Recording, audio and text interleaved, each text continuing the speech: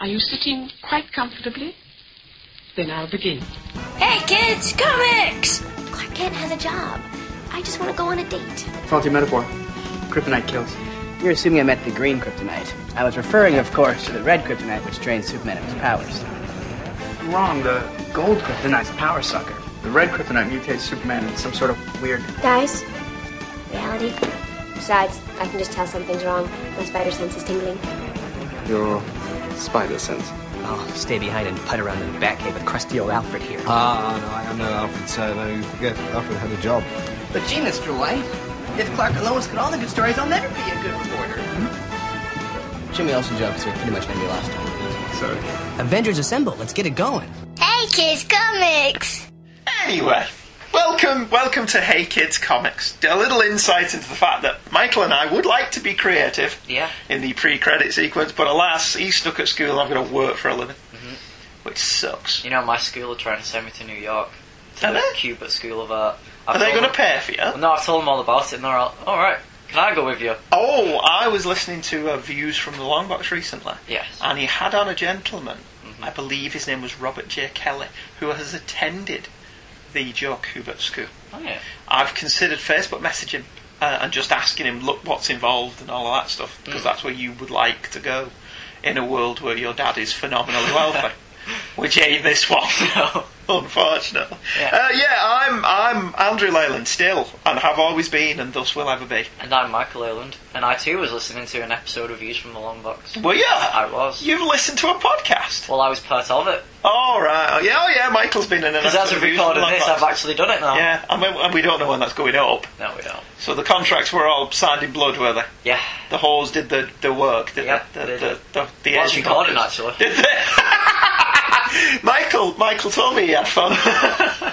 So yeah, great. so Michael has Yeah. teamed up with Michael Bailey, and together the two Michaels have created a podcast. We have. It was great fun. Was it? Good. Well, I look forward to I'd do listening it again to if we could agree on something else. You should do. Oh, he's done an All-Star Superman show. Yeah. I was just saying you could have done All-Star Superman with him as part of 75th anniversary. Well, it's Batman's 75th next year.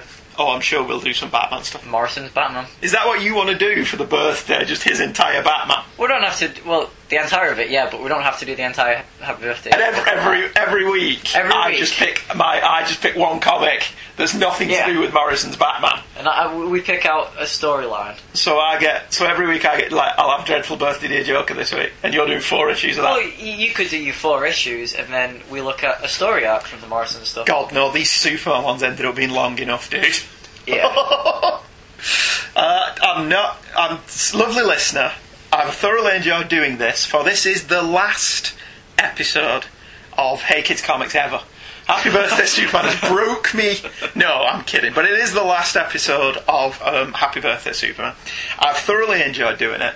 I think you have as well, for the most part. The early stuff, I think, was interesting. Did you not enjoy what we're doing today? I did, but I preferred the early stuff. Alright, The Golden Age stuff and Bronze Age was... Fair dues. But it has broke me. Yeah. I'll be honest. I've already done the And notes. you keep going, though. I know. I've already done the notes for what we're doing next week, and it was such a joy to just pick 4 comics and just write about those 4 comics and not do, right, the first appearance of Green Kryptonite was, when was that? And, ooh, that's interesting. When did that story take place? And not have to do any of that. So I think you're going to have a couple of weeks of us just doing comics that are not in depth. We want to do Civil War. Well, Somebody I has want to do talked Civil about War. the... Yeah, I'm down with doing it. I've thought about, should we do Jeff Loeb and Tim Sale's stuff? Hulk Grey, Daredevil Yellow, Spider-Man Blue? Yeah. Oh, that may be fun. Because you could probably do them in a show. Because let's be honest, Jeff Loeb stuff isn't exactly... It doesn't take a long time to read, does it? Depends what. Yeah. You can't decide whether he wants to be dense or not. Anyway, we're talking on the air about future plans. We are. We may do a Brian K. Vaughan show. We might. We've not decided yet. Who knows? Who knows where the muse will take us? Because we don't. No, not a clue. One thing before we do get going. A couple of people have asked frequently that how do you go about... Please stop recording. Please stop. Ooh, it's very good. My wife is playing Lego Batman. 2. Batman 2. Lego Batman 2 In 3D. in 3D. Despite the fact that you can't actually watch 3D. Lego's cooler. The Lego is cool. Yes. Superman just took up. Superman's great. You know, there's voice acting in it. Voice acting in a Lego game is heresy. It's all...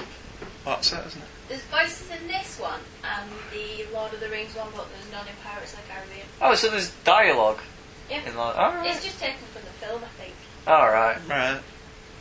Anyway. Oh, I know. Bye. I'm not going to see Superman. Right, okay. I do want to see Superman. I appreciated that, but I only saw the Joker. So did I. So, anyway, enough of that. What was I just saying? Oh, yeah. A lot of people have asked frequently to get off the earth. To get off the earth, yeah. But after that, yes, they said go that... bald. No, that's too late. But before that... They say that, sometimes you'll want to do something. We've said before, sometimes we want to do something, another show's done it, we knock that on the head. Yeah. Because another show's already done it. Last week, I mentioned that the lovely J. David Wheater, hi David, who is the conduit through which Darkseid communicates with this dimension, had done an episode of Superman Forever Radio about what's so funny about truth, justice, and the American way, which we did last week. We did. I also mentioned last week that I had not listened to that show for obvious reasons. Yes. That episode is now recorded. And as you hear this, that episode has gone live. Yes. I'm looking forward to the reactions to it. Why? In a way. Because it's a highly lauded, well-respected story that we both thought was cack. But anyway. A lot of emails saying, oh, you're wrong. Yeah. I've been wrong before. I'm not really that. I haven't yet, actually. Of course, because you're a teenager. You're right all the time, aren't you? Yeah. Anyway, J. David Wheater, conduit to Darkseid. Yes. It's Superman Forever Radio, and if you want to hear two shows doing exactly the same comic book, but having two diametrically opposed opinions on said comic book... Did he like it? He liked the comic and didn't like the film. Alright. I liked the film and didn't like the comic. Then you need to get yourself over to Superman Forever Radio and download that episode. And this is why I have come to the conclusion that it really doesn't matter if you do something that somebody else is doing, because what you're doing with it will be completely different to what they're doing. And I have thought we should get together as a group, our little podcasting chums. The Demanzo Corps. Yeah, the Demanzo Corps employees and friends or whatever. And we should pick something to all of us cover the same week. Including the janitor. Yes, we'll bring the janitor in. Yes. And to see exactly whether we all do come up with a completely different viewpoint. We would do it as like one big show. No. We do it as our regular shows. Our own separate entities. Yeah, our own separate entities released at separate times, but all of us would cover the same comic. Alright. Just to see if my theory is correct. We should actually. Let's get in touch with the rest of these guys. Yeah, and say, look, what do you want to do? We'll all do it. And see what would happen. And see if my theory is correct, that just because we're covering the same material, it really wouldn't matter. But anyway, so get ye to J. David Wheater and listen to his interpretation of what's so funny about truth, justice and the American way, because it was completely different to ours, and for that reason alone, well worth listening to. So if you didn't agree with us, you may agree with David.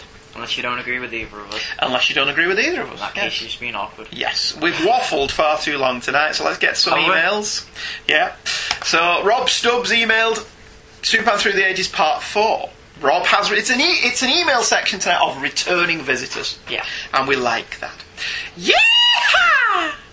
To you, my British friends Andrew, Andy Luke Leyland and Michael Mikey Bo Leyland and the others in the Duke Leyland clan. I quite like the idea of changing our name to be Duke-Leyland. Yeah. I love that idea.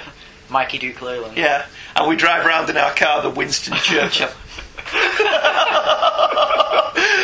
and it plays da da da da da da whenever we press the horn.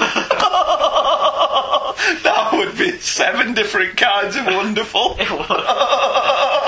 You just imagine approaching a lollipop lady, honking your horn and it going da da da da da da. People would just mock. Yeah. Mock you mercilessly. Buying petrol with rations. That's the legend of how Michael and Andrew got themselves the Winston Churchill. Just another day in Hazard County. Anyway, Rob's email continues. This is not the first time I've done a proper for someone living in the UK, as at one point I was a frequent internet caller to a paranormal internet radio show based out of the Isle of Wight. Oh, cool. Did he sell his yeehaws? Yeah, he could have made a decent wedge out of that. Mm-hmm. Especially if they just kept playing them. Or especially if you just ran up to people and yeehawed them and then asked for them. You just run up to somebody and yeehaw them. That would be awesome, yes. They recorded me doing it and used it quite frequently. I hope they paid you in the show before it all faded away. Hey, Michael Bailey. I love your long emails and your Superman knowledge and your many podcasts that are too numerous to listen. I've listened to a lot of them. Hello, J. David Wheater. Hello, Darkseid. Hello, the quantum state of wimpy, not wimpy Superman. I don't mind the new Superman costume, especially the people who are complaining about it from the perspective of Superman has never worn armour before. They should realise that the Silver Age costume was made of indestructible material, making it armour, which saved Superman several times when he was powerless. At least Superman isn't taking costume advice from either Scott Summers or Emma Frost, which, if you keep that in mind, makes the costume pretty awesome. If Superman had the red pointy crotch. Yeah, so Superman doesn't have a red pointy crotch, and nor does he look like he's been squeezed into something that he doesn't quite fit. So, bonus points for that. Yes, and the collar has quite grown on me. I did actually. To be honest with you. Is it finally grown on? No, the costume hasn't. Right. But the collar has. The collar is the least egregious version of the costume now. Okay. Hello, Paul Spataro. Is Rob just listing everyone who emailed into the show? He's actually not talking to us. No, I don't give a rat's ass about us. I have mixed feelings about the 70s, as this is when I started reading comics for the first time, but due to my being able to read the issues from the past in my later years, this has washed those memories away, making any of my feelings questionable.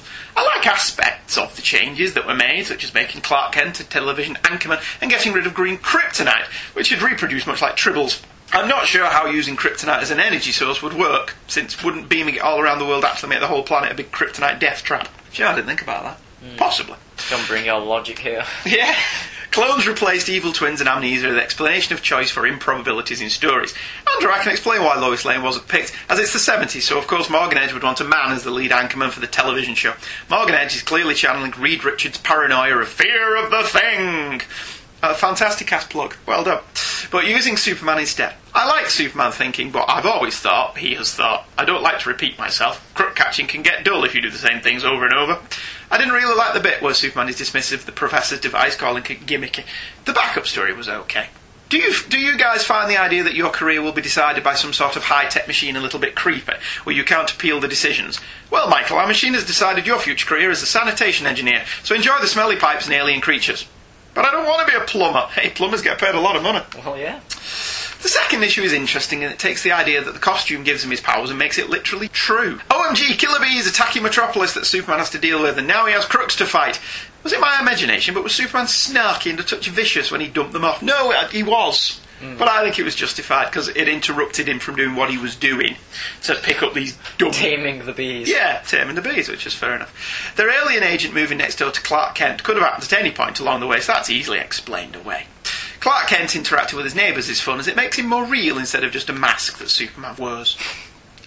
The third book, where the female president is named Weena, makes me laugh.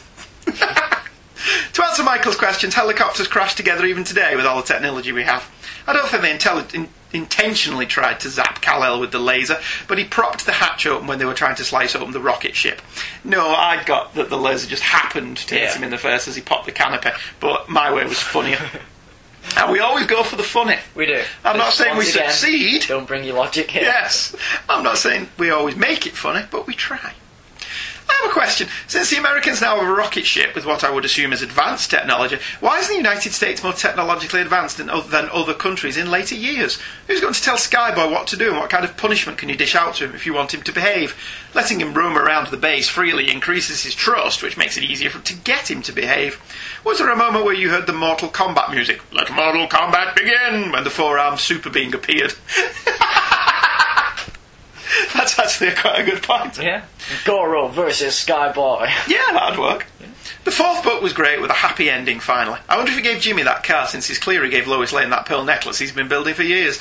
The wizard clearly took up magic when he learned from those monks who forged Dr. Doom's armour, then got amnesia, fell through a portal into the past, then became a Justice Society villain with vague memories of a guy wielding glue as a weapon. Colonel Future was a nod to Edmund Hamilton, who wrote Superman and a science fiction series called Captain Future. Oh, I didn't know that. Captain Future has 3 people, a robot, a synthetic android, and a guy who was a brain in a jar who aided him in his missions. I'm now worried that you, Andrew, have plotted out what you would do if you had magic powers, including putting your stolen loot into a bank account from the bank you stole it from. I have spent many, many, many years plotting what I would do if I had superpowers, and very few of them involve being altruistic. But that's because Superman's better than I am. Your last story was the best as Pete Ross goes through all the reasons he safeguarded Clark Kent's other identity in tearing down the Kent home to build an interstellar freeway using Ross and Vogan Construction Inc. I never realised he wrote such bloody awful poetry. The story expands Clark Kent, making him more than just a mask Superman wears, showing how much he loved his adopted parents, and the sole reason he hasn't got rid of the house was to remember them. Until next time, I'm actually sick of finishing this message, so admire my dedication. R.L. Stubbs. Irish Tea Cat, Rob Alloy IV, Galahad Dulac, Paladin of Light. And he's got his Latin thing that I can never pronounce. Verames non-vestry. That's the bunny. Something. Yeah. Thanks, Rob. We have another email from Rob already, but that will wait till next time. Next up, it's Christopher Keith. Told you it was an email of returning people. Yeah. Happy birthday, Superman 2/3. Hello, Mighty Leylands. Is that like the Mighty Quinn? Kind of. Come on. The Mighty Thors. Come on within. We ain't got nothing but the mighty Thor. I didn't really scan that, did it? No, but it's pretty cool if you have a Mighty Thor. A mighty Thor, yes. Is that just not what a guy who has a lisp is when he gets off a horse?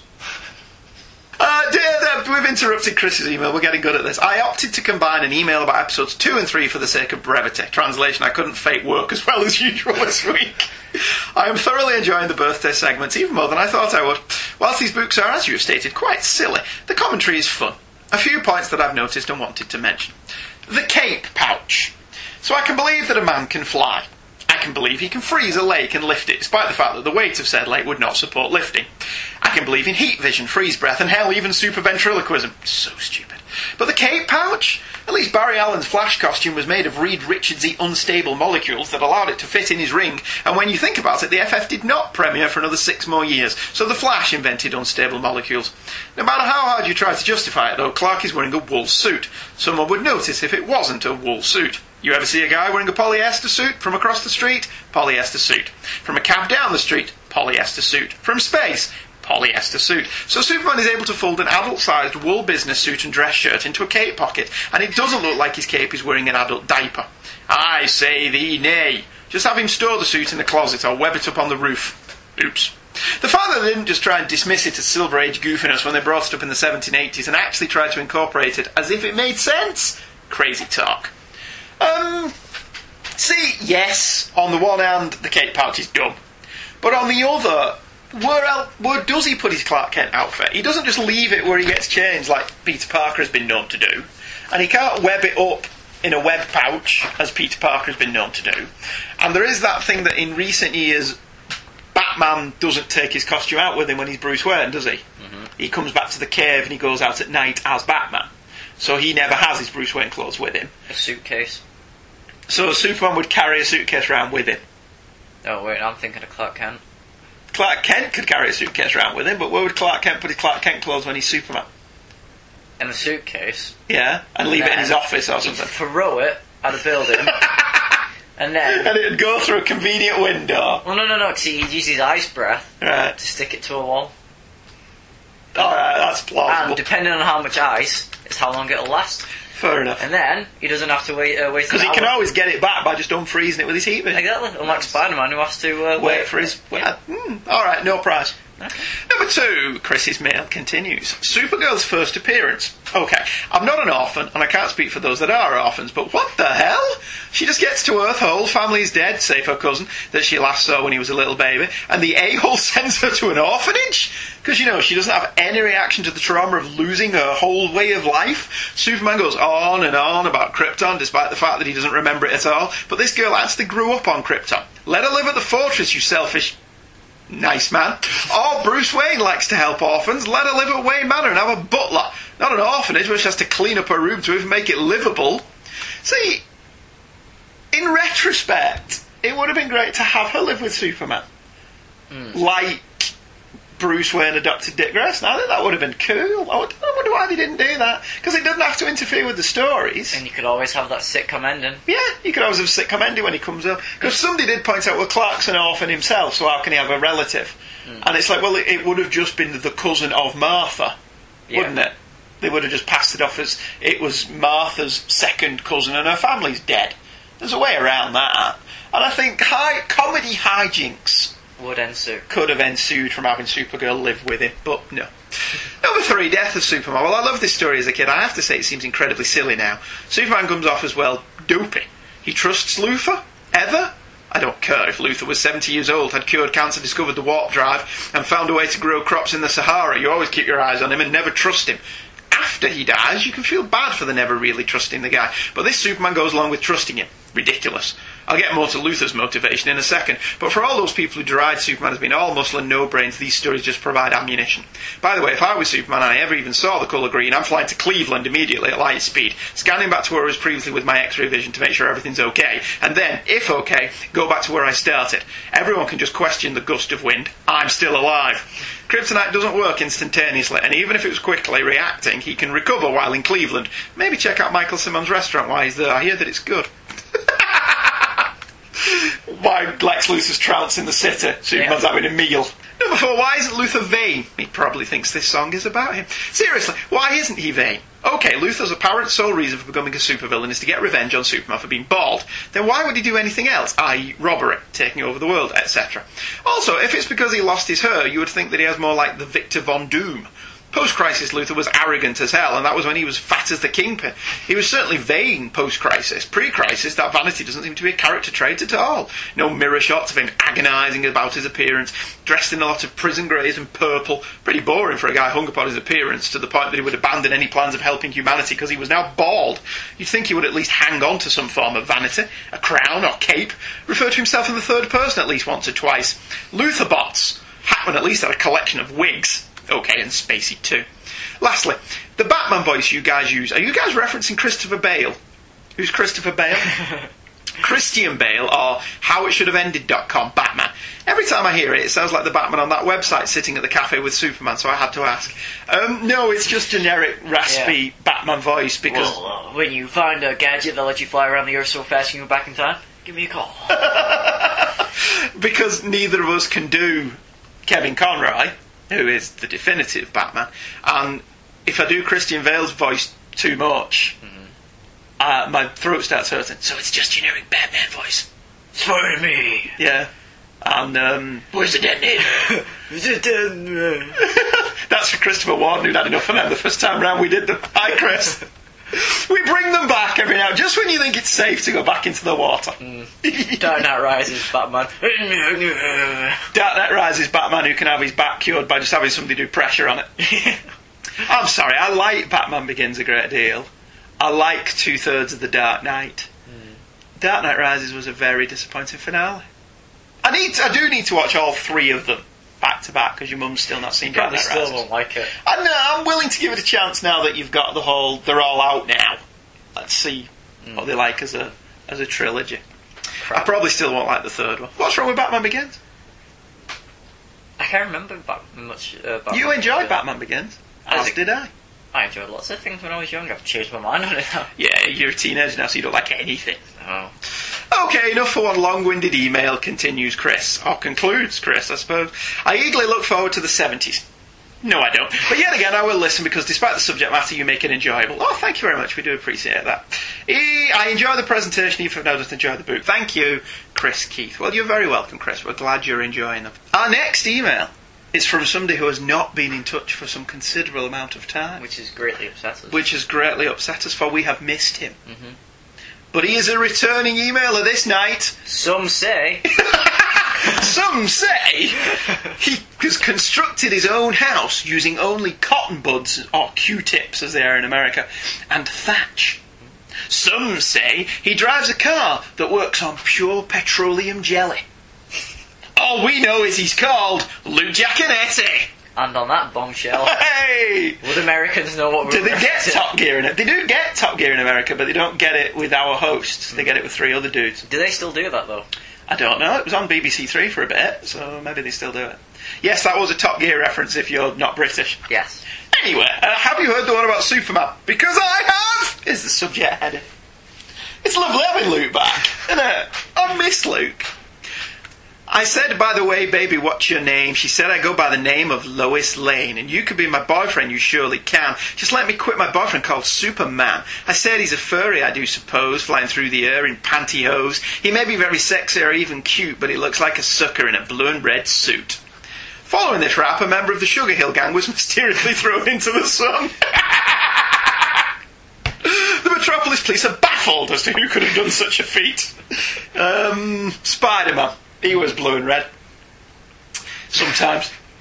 Listening to the first episode of Happy Birthday Superman. Now this is the well-oiled, ultra-professional, completely and entirely not off-the-cuff introduction which I expect from a podcast of this calibre. I don't know about you, but I think we've just been insulted. I know we've been insulted. Off to a great start, boyos. Lols. Do you know, I don't remember what the introduction of the first episode was. I think it was very ultra-professional, well-oiled, completely and entirely not off the I'm cuff. pretty sure it was all of those things and more. Yes. Yes. By the chaos god of industry, Hashut, it feels good to be listening to Hey Kids Comics once again. Well, by the great Vishanti, it's good to have you listening to us again. And it's nice that you're back in the emailing fraternity. Yes. As far as the Doom Patrol, what? The Keith Giffen iteration is well worth reading. Much more accessible than the Morrison stuff, and actually addresses the idea of why do you keep bringing back this dead horse in character? And he writes an absolutely hilarious negative man. And the new 52 style Robot Man who showed up in My Greatest Adventure was a lot of fun as well. Did we talk about Doom Patrol? I think, yeah. Did we? And you called it a dead horse. Oh, right, yeah, right, yeah. That explains a great deal, doesn't it? It was 8 weeks ago, Luke. I barely remember what I had for tea. I'm one of those guys who always leaned more towards Superman than Batman, so I'm excited to hear all of your coverage of 7 decades of the Man of Steel. I've only read a handful of these Golden Age stories, mostly in the collection entitled The Greatest Superman Stories Ever Told. This is not to be confused with the later, smaller volume, Superman, The Greatest Stories Ever Told. Not sure why DC can't pick better names, but you get my meaning. The lead story from Superman 1, including Superman beating the terror out of the wife beater, is in the volume, and you can see how this strip caught on. It's exciting, colourful and fun. What kid wouldn't want to read about this outer space man who wears this bright costume and does all this crazy stuff? No wonder this helped kickstart the entire superhero genre. Unless you're in Action Comics #1, then you want to be a bad guy who steals women and beats up poor people. I'd go with that. Yeah. Golden Age heroes not caring about the law is absolutely glorious. My extensive reading of Golden Age Hawkman, who was over in Flash Comics, has exposed me to this wonderfully callous disregard for personal liberty and the rule of law. Never mind the pile of bodies they tend to leave in their wake. If you've ever wondered why there are not many Golden Age bad guys in modern comics, now you know why. And of course, threatening and otherwise humiliating women, gotta love it. The Blakely Mine story is really amusing to me because I'm working on an active industrial construction site and have been since August, so safety is always forefront in my mind lately. Just funny to see that in a comic from 70 years ago. Regarding Michael Bailey's expositional news network in this story, it's more of an earlier version, one which I dubbed long ago WPSR, Plot Point Specific Radio. You may recognise it from pretty much any Warner Brothers gangster movies from the 90s, 30s and 40s. Looking forward to hearing more about Superman through the ages. Keep up the good work, boys. Luke.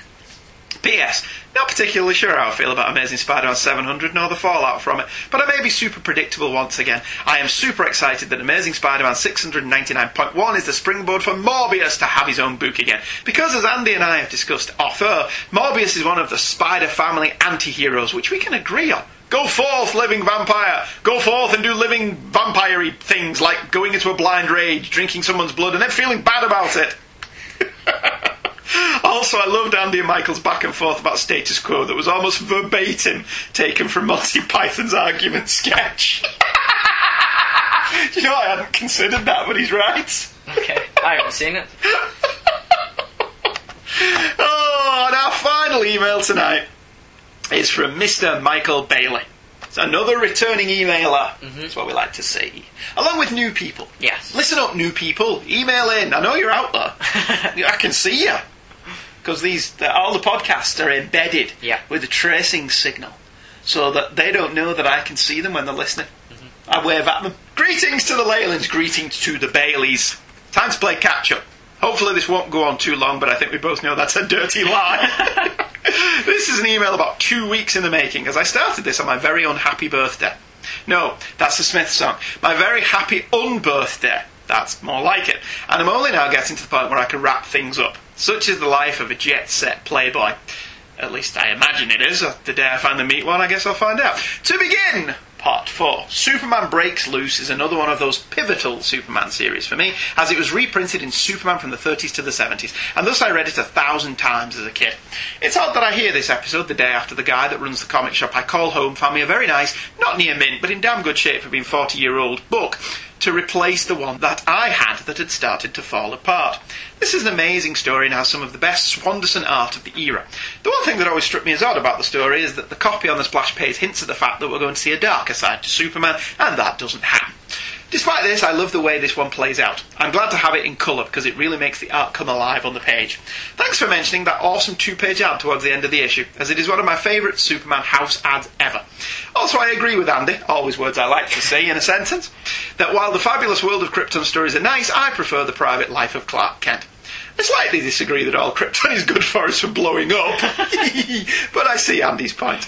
I didn't say that's all it was good for. Krypton. Huh. What is it good for? Absolutely nothing. Say it again. Okay. Boom. Krypton. Whoa, whoa. What is it good for? Nothing but blowing up. Boom. That would so be a top 10 hit, wouldn't it? It would.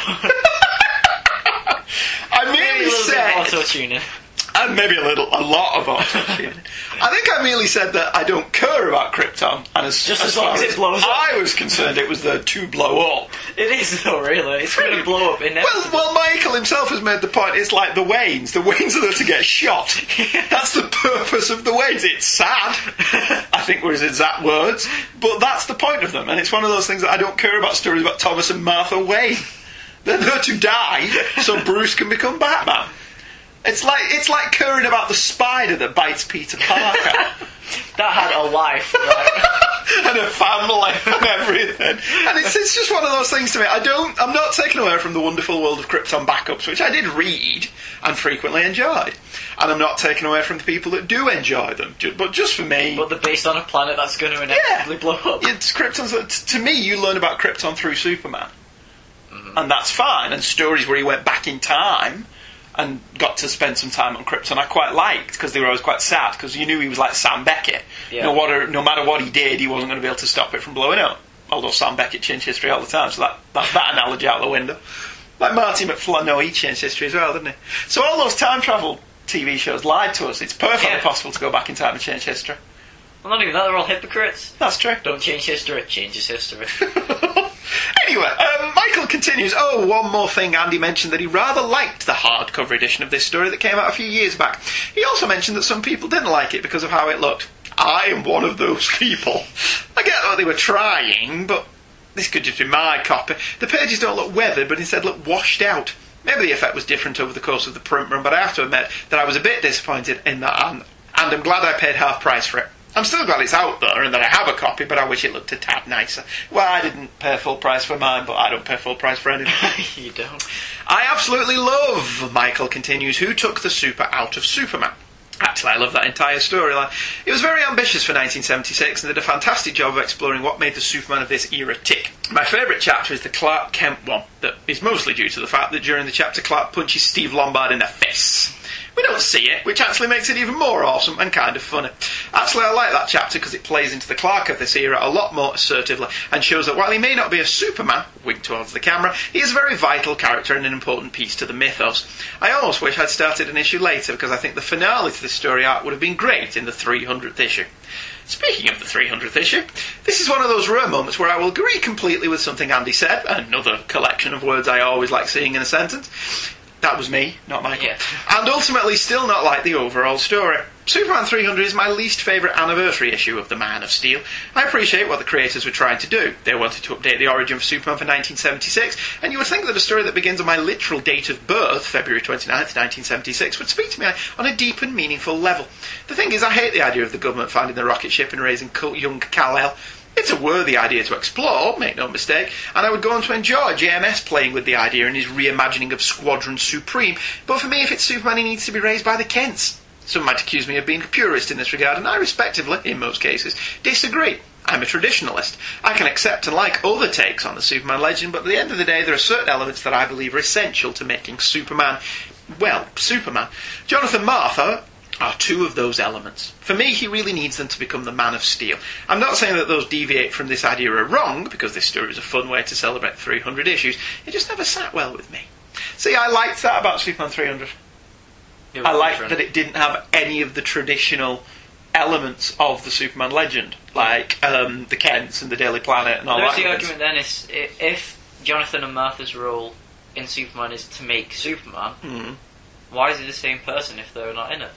Arguably, he wasn't the same person. He was still raised by somebody with an idea of good and bad. And basically in 300 what he did was basically stop nuclear war. Yeah. You don't have to be raised by good people to realise that nuclear war may not necessarily be a good thing. But at the end of it, he's not Superman. That's the point of the story. He's got his powers, and if he's ever needed again, he's quite happy to come out of it. Yeah, but he isn't. Right. So, and I like it as a one-off story. I would hate if that became like a movie where it said, this is now the origin of Superman. I think that would suck. Yeah. But as a one-off story, I like them taking away everything we think about Superman and him still being a decent bloke.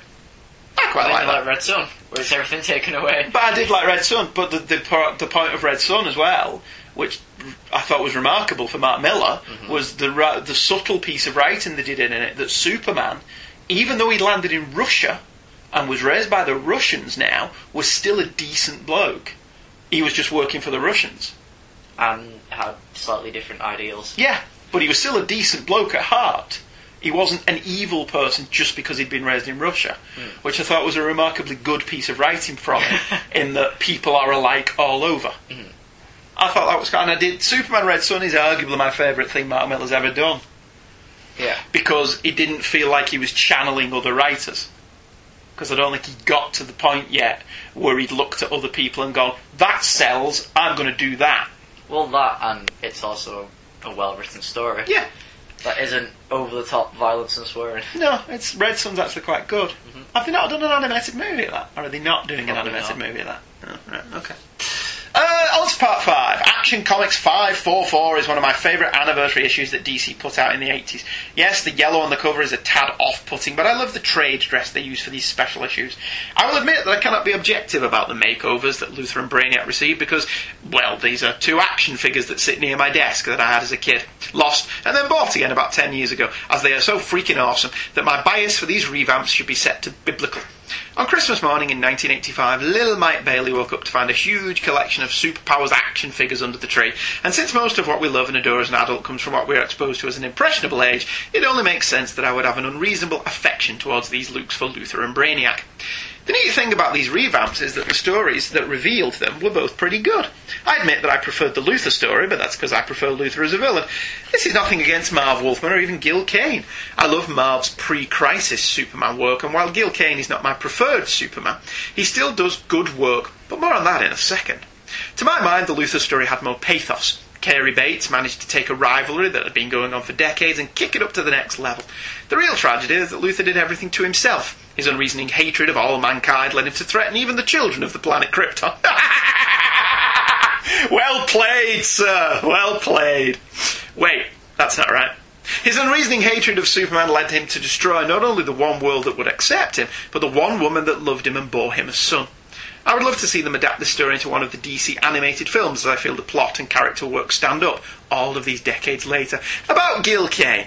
I have thought long and hard about why I'm not a fan of Gil Kane's Superman work, and once again Andy put the final piece into place for me. It was under the settee.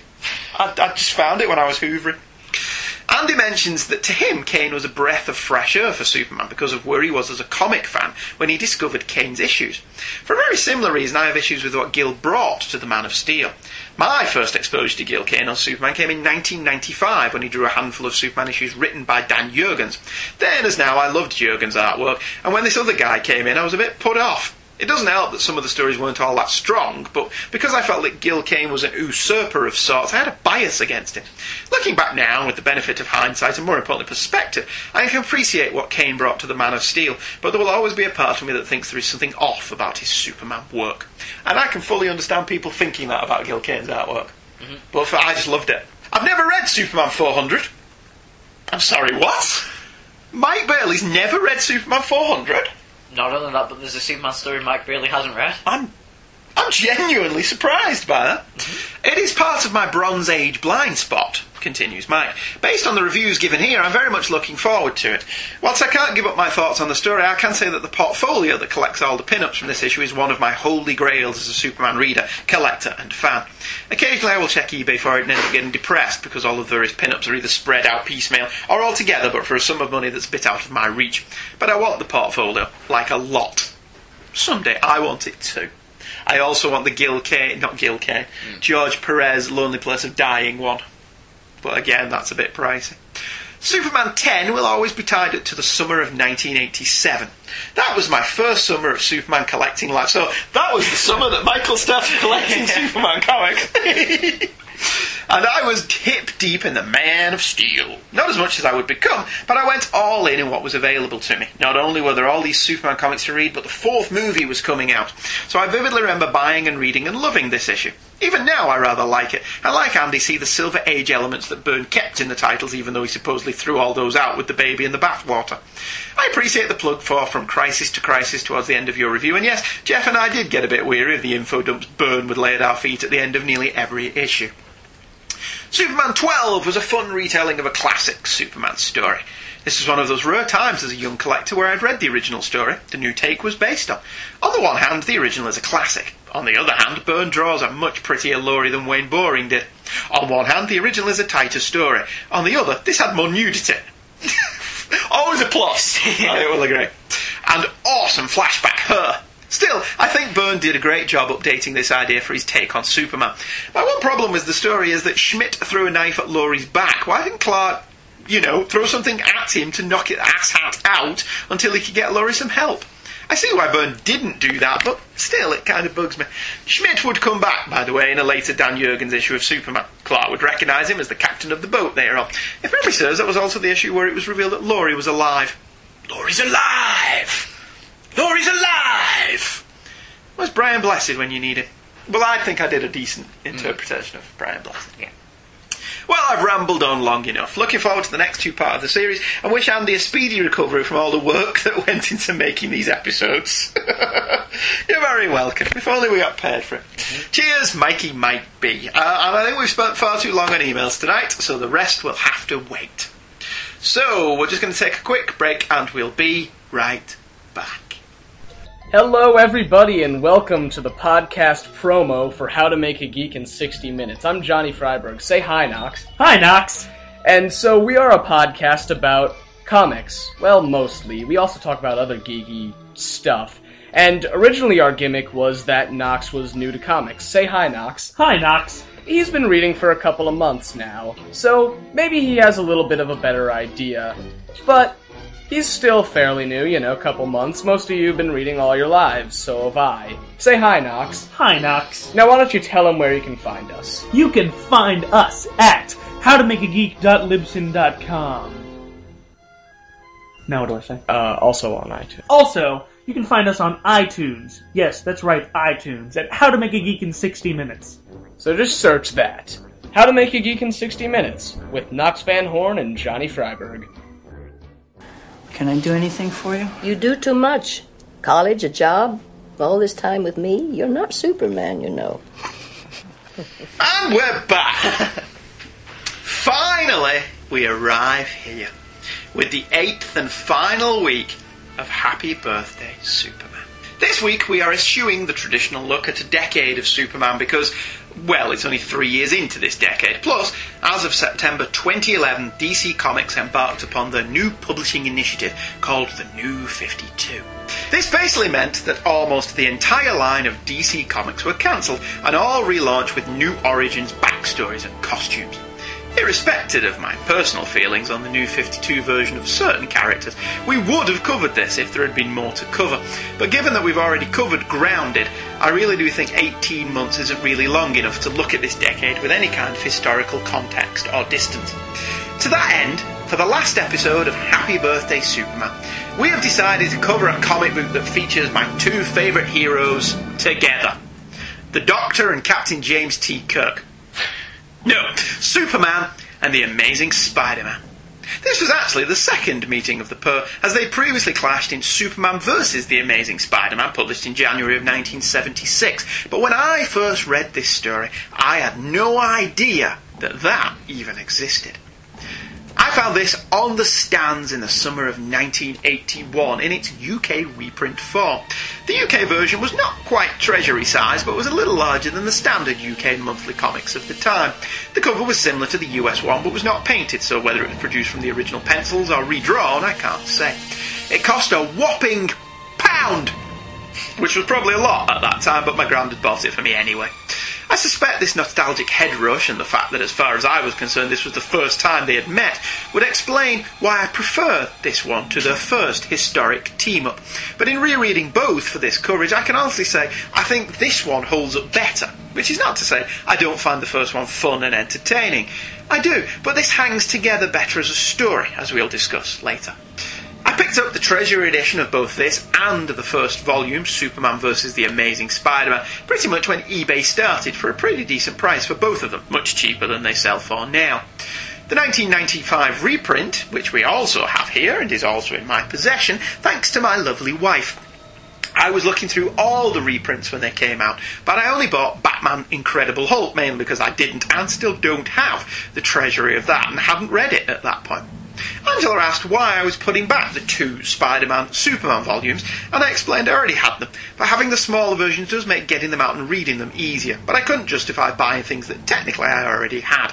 She nodded sagely, and I bought my weekly comics and the Batman Hulk reprint and thought no more of it.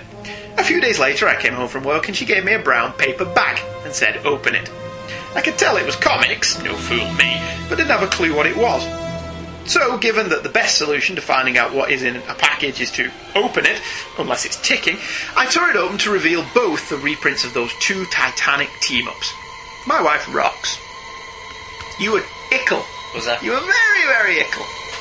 Very ickle. That ickle. Very, yeah. You were like, I carried you around in my pocket. Anyway, this story had a very interesting genesis. According to writer Jim Shooter, Jeanette Kahn... Thank you. The head cheese of DC Comics got in touch and asked why they didn't do a series of Marvel DC team-ups that would be good for both companies' bottom line. Over lunch, they agreed that each company would take it in turn to produce the books. Each would have editorial approval, and each would split the profits 50-50. For reasons lost to time, Marvel was chosen to develop the first team-up, and it was decided there would be another meeting between their two biggest characters, Superman and the Amazing Spider-Man. Shooter stated that the accounts department estimated that this team-up would add $300,000 to Marvel's bottom line, and Warner's reckoned the book could make well over $500,000. Shooter picked Marv Wolfman to write the script, whilst he himself would plot. John Buscema was picked to pencil and Joe Sinnott to ink. When Wolfman's contract with Marvel expired, Shooter took the job of scripting and plotting himself, but promptly lost 4 months waiting for DC editorial director Joe Orlando to approve the plot. Office politics also got in the way with a clash between Jim Galton, head of Marvel at the time, Paul Levitz on DC's side, claiming Shooter was late with the plot, and all this resulted in Jeanette Kahn arguing on Shooter's behalf, and Shooter being forced to miss a UK convention due to being told he had to finish the script that weekend or the deal was off. With the script completed and approved, time had to be made up, and with Buscema drawing the book off DC's style guides provided by Garcia Lopez, the pencils looked good, but numerous inkers were called in to help finish the book on time. The cover is a gloriously painted number by Bob Larkin from a layout by John Romita. Larkin was the man responsible for the many excellent covers that graced the Fireside trade paperbacks from Marvel in the 70s. You may also have seen his work on the cover of numerous Doc Savage books, Hulk and Kiss magazine. If you're not aware of Larkin's work, go and look him up. He really is a hugely underrated talent and the precursor to Alex Ross and that kind of painted art style. It shows Superman and Spider-Man landing in the foreground, whilst Doctor Doom and the Parasite advance menacingly on them in the back. I think it's great. It cost a whopping $2.50 in its original US form. What do you think of that cover, Michael? I think it's great. Not as good as the first one, but I think it's really good, the painting. It's not as iconic as the first one. No. And I don't understand why the Parasite's grey instead of purple. But you can't help it purplish. Yeah. But Larkin draws an excellent Superman. They're both landing with their backs to the bad guys. Yeah. So unless they're really confident they can take them both out with an elbow to the face. Well, and why would they not? Although Spider-Man can't elbow the Parasite, obviously. Yeah. And you dare not lay your hands upon the personage of Doom!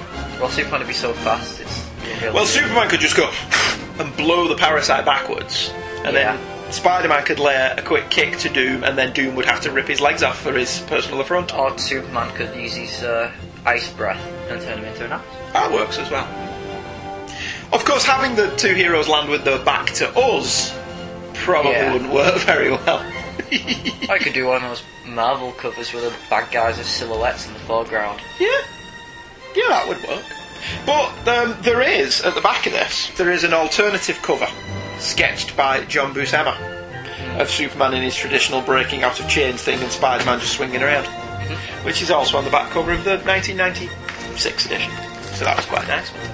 Originally released as Marvel Treasury Edition number 28 on April 28, 1981, this was officially credited to scripter Jim Shooter. Marv Wolfman received a thanks for the plot suggestions credit. The penciler was John Buscema. The inkers were Terry Austin, Klaus Janson, Bob Layton, Steve Leialoha, Bob McLeod of the Clan McLeod, Al Milgram, never get bored of that, Joseph Rubinstein, Walter Simonson, Joe Sinott and Bob Wyasek.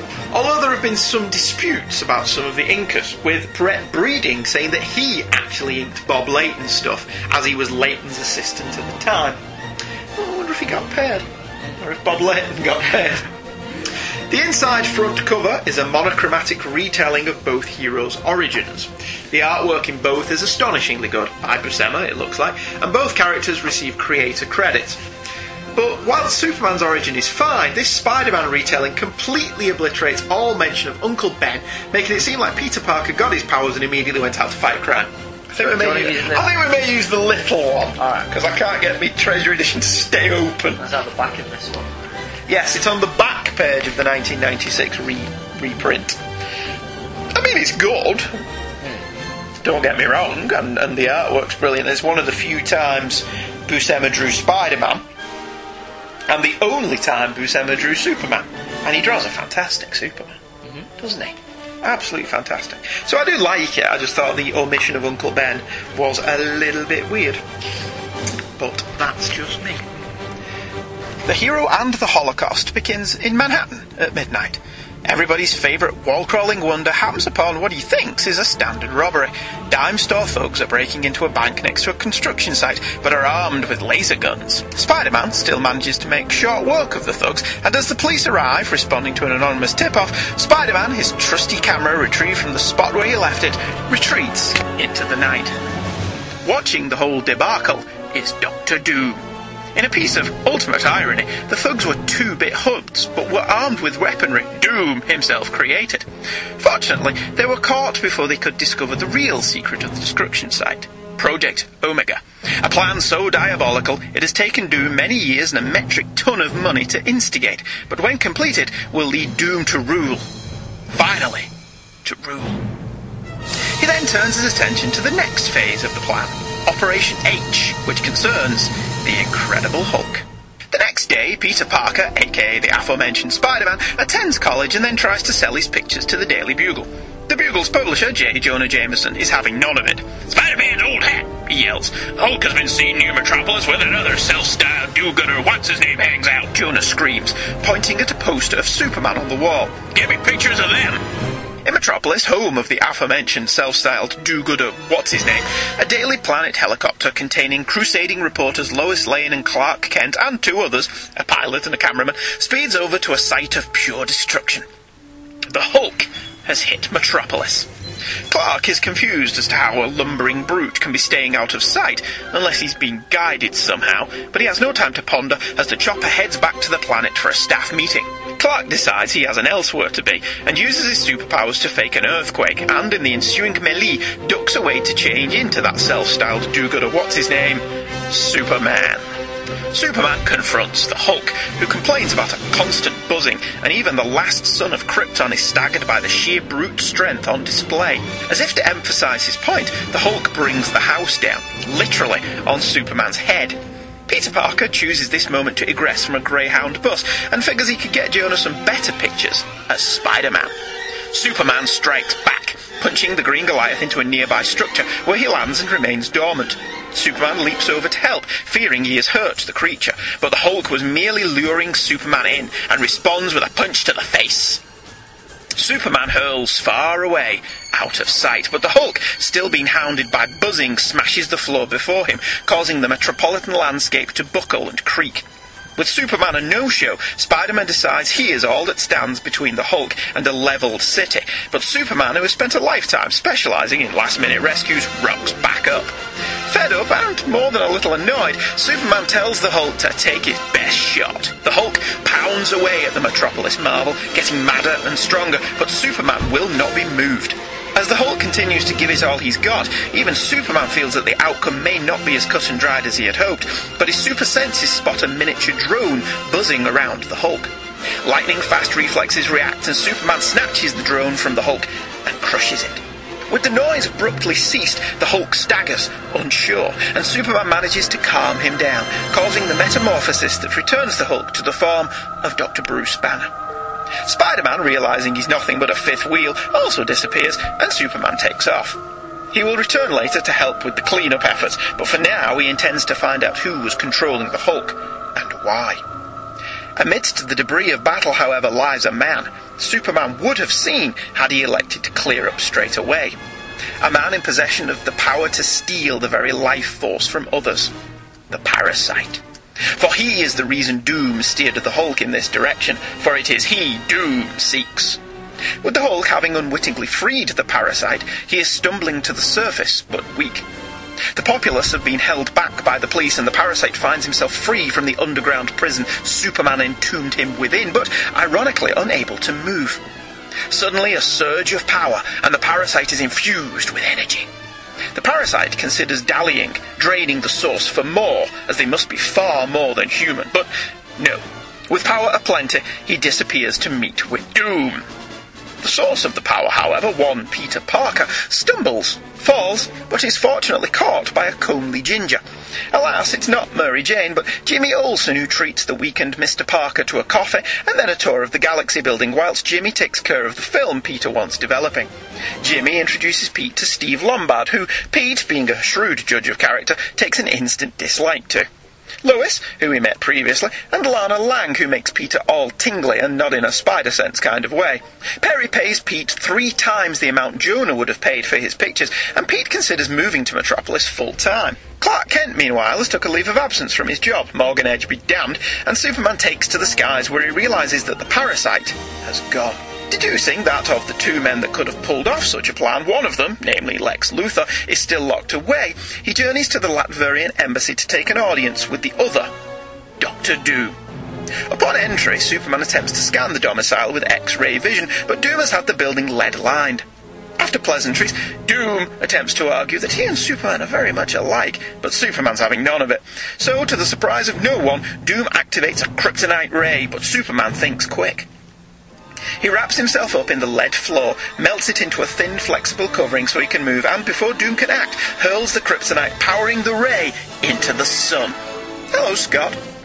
Superman threatens to rip Doom from his armour, but Doom points out he is on Latverian soil, and thus Superman is powerless.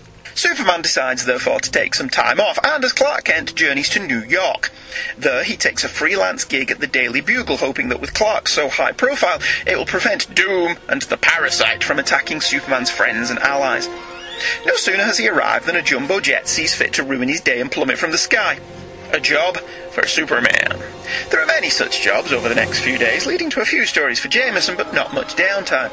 Eventually, Superman's investigations lead him to Latveria, the fatherland of Doom, where he is sprayed by an undetectable particle beam whilst investigating an unusual construction site being built. Learning of the weapons used by the bank robbers, he asks the local police to see them. Meanwhile, the parasite grows impatient with Doom, and Doom grows weary of the parasite. Doom reveals his plans to no man, but shows the parasite that he has captured the Hulk and awaits but one more pawn in the game. In Metropolis, Peter asks Lana out, but crashes and burns, much to the amusement of Steve Lombard. Lombard pretends to offer Pete some advice, but puts a "I struck out with Lana Lang" poster on his back. Changing to Spider-Man, Peter finds the poster and glues up Lombard's chair with webbing, much to the amusement of Lombard's lady friend. Spider-Man gets caught up in a gunfight between Cop and Crooks, but as usual is thought to be on the side of the Crook. The Crook is caught, so Spider-Man flees rather than explain himself to the cops, and as he swings across Metropolis, his spider sense gives the old warning buzz as he passes a construction site. Recalling how all this began, he decides to investigate. Finding a trapdoor, Spidey does little breaking and entering to find Wonder Woman engaged in battle with a gang of goons. And even Doom starts showing a little concern, despite her being the second that he was waiting for, as Wonder Woman mops the floor with his hired help. Seeing Spider-Man, however, Doom thinks on his feet and bellows through the intercom that, "Behold your quarry, Spider-Man! The female is our enemy! Doom decrees! Attack!" Spidey can't believe that Wonder Woman is going to fall for such an obvious ruse, but fall she does, and attacks first. Spider-Man realises that going toe-to-toe with an Amazon princess may be a little dumb, and instead finds the light switch and plunges the room into darkness. Spider-Man makes the point that if he really were a bad guy, he could have taken advantage of the situation, and Wonder Woman agrees, but before a strategy can be formulated to find out who was behind the capture, Doom's reinforcement arrive. The concussion rays take out Wonder Woman, and Spider-Man manages to take cover. Doom has managed to build a subway between Metropolis and New York without anybody finding out, and Wonder Woman is loaded upon it as Spider-Man stows away.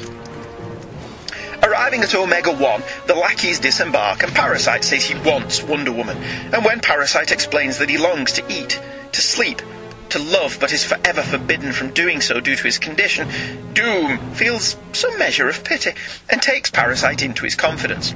Doom monologues, even more than usual, about how he has constructed Omega installations all over the world, and they will simultaneously emit a peculiar radiation, which is its scientific name, into the Earth's crust and mantle, turning all fossil fuels into sand.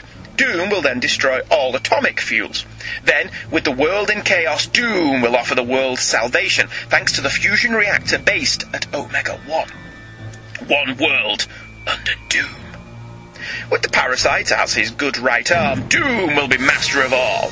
But after that, wonders Parasite, what need will I have of Doom? Spider-Man, who has heard all of this, decides this is way out of his league and retreats to find heavy-duty help.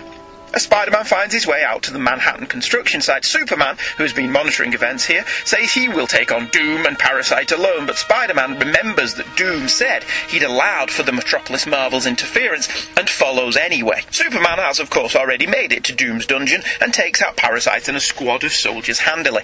Doom bars at this and unleashes a fusion reactor-powered robot, which Superman finds not as easy to take down.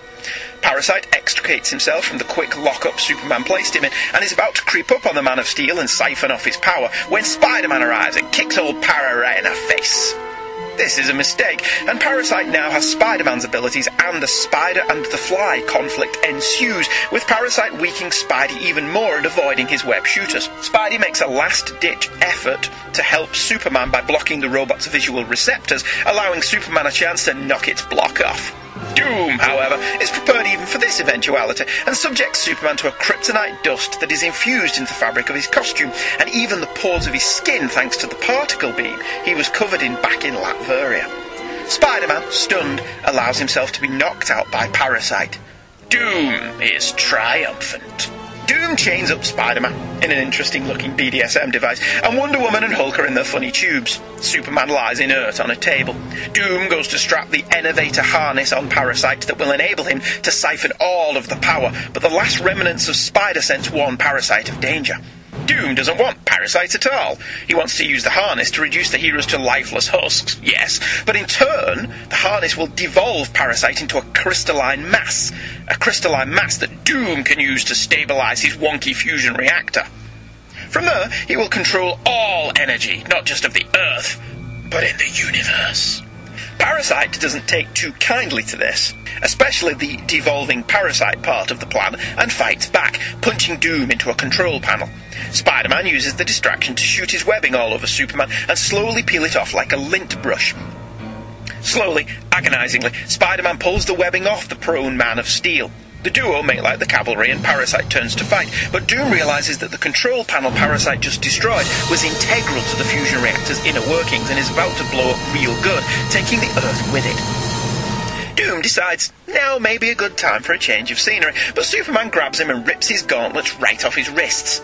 Doom has no time to worry about such effrontery and bails, and Superman lets him go, donning the gauntlet which Superman has deduced is impervious to Parasite's power. With it, he punches Parasite out cold. Spider-Man notes that the reactor cannot take no more, and Superman realises why Doom fled. Superman dives into the heart of the reactor and orders Spider-Man to stop the overload, whatever it takes. Superman tries to hold the reactor together, but the plasma inside is similar to the conditions under a red sun.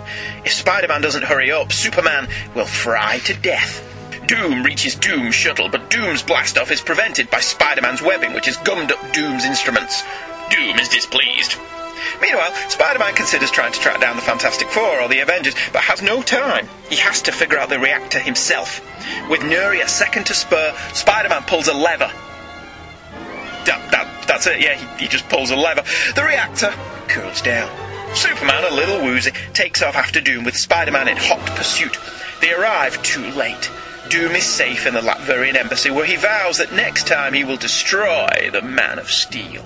Spider-Man notes that he's probably cooking up some new scheme even now, but Superman points out that even Doom's resources aren't infinite, and this cost a lot of money. This should be okay. For a while. The next day in Metropolis, Clark Kent returns to his job to explain the loose ends of the plot, such as what happened to the Hulk and Wonder Woman and what he did with the huge, deadly fusion reactor in the middle of Metropolis, and learns he missed seeing Peter Parker, who just left, as he was feeling homesick.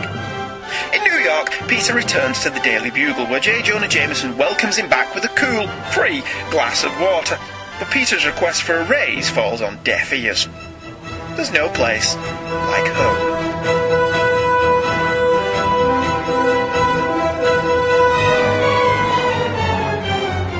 Page 1, an excellent splash page that at first bloom seems destined to have little to do with the main story. Interestingly, Superman gets top billing on the cover, whilst Spider-Man gets top billing on page 1. They took it in turns. Did they? Yeah, like Cagney and Lacey. Cagney and Lacey, Sharon Glass and Tyndale used to take it in turns who got credited first every week. Lacey and Cagney. No, the show's still called Cagney and Lacey, because Lacey and Cagney just does not work. But 1 week Sharon Glass would be billed first, and then the next week Tyndale, and then the week after they'd split it around. Okay. So they both got top billing. Well, they did used to do that flipping the title around, though. It was in Simon and Simon. Aha! You see what I did there? Originally, I thought the thugs had laser pop guns to avoid any problems with the comics code. But Shooter actually makes it part of the plot. That's a great splash page. I really like that splash Although page. you were right, they do use them just to avoid the comics code. Yeah, probably. So they're not actually shooting at Spider-Man with weapons of any kind. Well, if they were, it'd have to be painted bright orange. Like your Han Solo blaster pistol, which is bright orange. Whereas mine is black. Because mine is the original from 1978. Yeah. And I still have it. I still have mine. It's broken because Adam has it. You don't let your brother touch your blaster pistol, dude. Page 2. Shooter will do this a few times in the issue. I've mentioned before. I read an article on creative writing where somebody stated, and I think it may have been Harlan Ellison, that if you want the reader, viewer, whatever, to care about a character, you give them a name. Here, whilst we don't really need to care about the thugs, Shooter gives at least one of them a name, Joel McGuinness, and that simple act means we have a background for this guy all worked out in our head. Where the heck do dime store thugs like them get sophisticated hardware like that? Asked Spider-Man. Well, according to the DC Marvel team-up rules, the answer to that is Intergang. Is it? No, it's Dr. Doom. Oh, well, I know it's Dr. Doom. I've read the comic. I thought you were privy to some knowledge I was not aware of. No. Right. You could have had it Intergang, which... Dr. Doom, maybe Dr. Doom gets his technology from Intergang. Maybe these guys know Doom built the pop guns.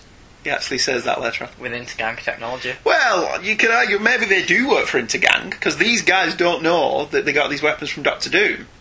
Which is a plot point. Dr. Doom is supplying Intergang through a third person. who does not let Intergang know that he's working for Doctor Doom. So there you go. Your pithy little funny actually is true. Yeah. I'm okay with that, yeah. I like that. Some product placement on the bottle of page 2. Spidey uses a Nikon. Ka-ching! And we rack up the product placement dollars. Hoses with a Coke can. Yeah. Gee, fighting crime sure makes me thirsty. After an evening of taking down some thugs with laser pop guns supplied by Dr. Doom, I like nothing better than a cool, refreshing Coke. And sometimes I need to clean my clothes, so use this homemade iron. It's the real thing. Aerial tabs. And if I get peckish, McDonald's. I'm loving it. Stop for a Subway along the way. We've just turned Spider-Man into Booster Gold. Oh, dear me. Page 3. I always like it when Spider-Man sings to put the bad guys off. Call me irresponsible. And I love that he goes Scooby-Doo-Wop-Doo-Wop because he didn't know the words. I thought that was hysterical. I really did like that. There's also a really good subtle story beat here. Spider-Man's spider sense goes off, but he has no idea why. That will play later into the story. I just assumed it was because 4 panels after that we can see Doctor Doom's hand. Yeah, but he doesn't know Doctor Doom's watching him on these No, but we do. view screens, but we do. Is it still a subtle subplot though? Yeah, because his spider sense is going off because of what's underneath the construction site. Which later on in the story, when he sees the construction site in Metropolis, and his spider sense goes off again, he puts 2 and 2 together. And goes, wait a minute. Yeah, well, we know that anyway, so is it still subtle? I thought so. Okay. Because here, we don't know why his spider sense is going off. Except for Doctor Doom. But when we get to the bit at the end, Spidey figures it out. I mean, we know, that Doctor Doom's causing it, but Spidey doesn't. And I like that later on in Metropolis, when the same thing happens, Spidey puts it together, showing that he's got a brain in his head.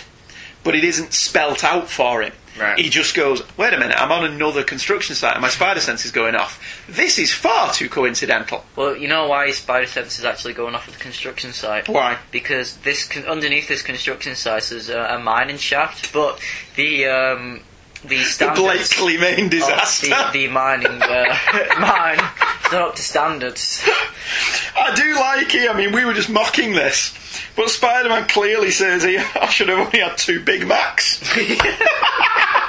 Now, I'm sure Big Mac is a trademark of the McDonald's Corporation. Yeah. So, we were just mocking the product placement. But Any true words. Yeah. And I love Spider-Man leaving the police and just saying, yeah, go kiss a moose. He's completely iconoclastic, isn't he? I love Spider-Man like this. I mean, I get that guilt is a heavy part of his character, but let's not forget that the guy was funny. He's only guilt tripped when his mask's off. Yeah. I mean, he will go through some guilt later on, won't he? We'll get a mention of Uncle Ben, because it's not a Spider-Man story without that. And he was also Parallax. That's true. The cop speeding through the town. I like to drive fast. Use the siren. Makes me feel like Kojak, you know? Oh, that was not a New York accent. No. So I do apologise. I don't know what accent that was. Kojak. The cop's feeling like Kojak was an interesting piece of pop culture referencing. Kojak, starring Telly Savalas, went off the air in 1978, so a more appropriate reference may have been Starsky and Hutch, which went off the air in 1979, or even Magnum P.I., which had been on the air for 2 years when this came out, although Kojak is still well known today. Or it may have been a reference to Telly Savalas almost appearing in Superman the movie. Okay. Almost. There's other thing with, don't a lot of cops say they've never actually used their siren?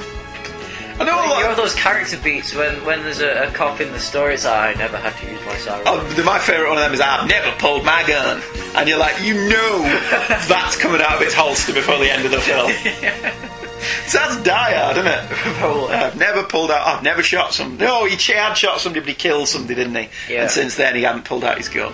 And so at the end, when he pulls out his gun, it's a major... stereotypical police story where he shot some kid and has thus turned his back on fighting crime and... No, he's not done that. Think of the donuts. all the Twinkies in his case, wasn't it? Yeah. He was, how many Twinkies was he buying? And he said, "Oh, my wife's pregnant." And the guy behind the counter was like, "Yeah, okay." He knew they were going out of business. Yeah, stocking up. Al Powell knew that Twinkies were going out of business in Diane. That's why he was buying so many. How did we get on the subject of Al Powell from Spider-Man, Superman? I have no idea. Page 4 has a wonderful splash page of Doctor Doom. I say splash page. Top panel. It's not a splash page. Buscema perfectly captures the feeling of power that just exudes from Doom.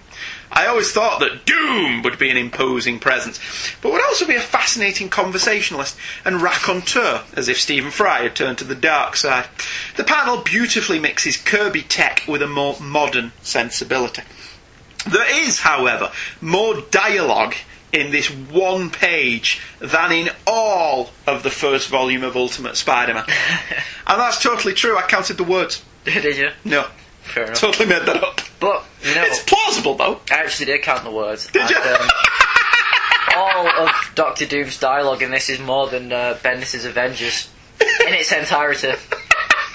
If you start the entire 8 years that he wrote the Avengers, Doctor Doom's dialogue in this is more. You got to count the events as well. So Secret Invasion and Siege, you have to count them. You totally counted that, whereas I just made my fact up. Yep. Whereas you I spent many a day labouring through every word. Counted every word. Mm-hmm. Okay.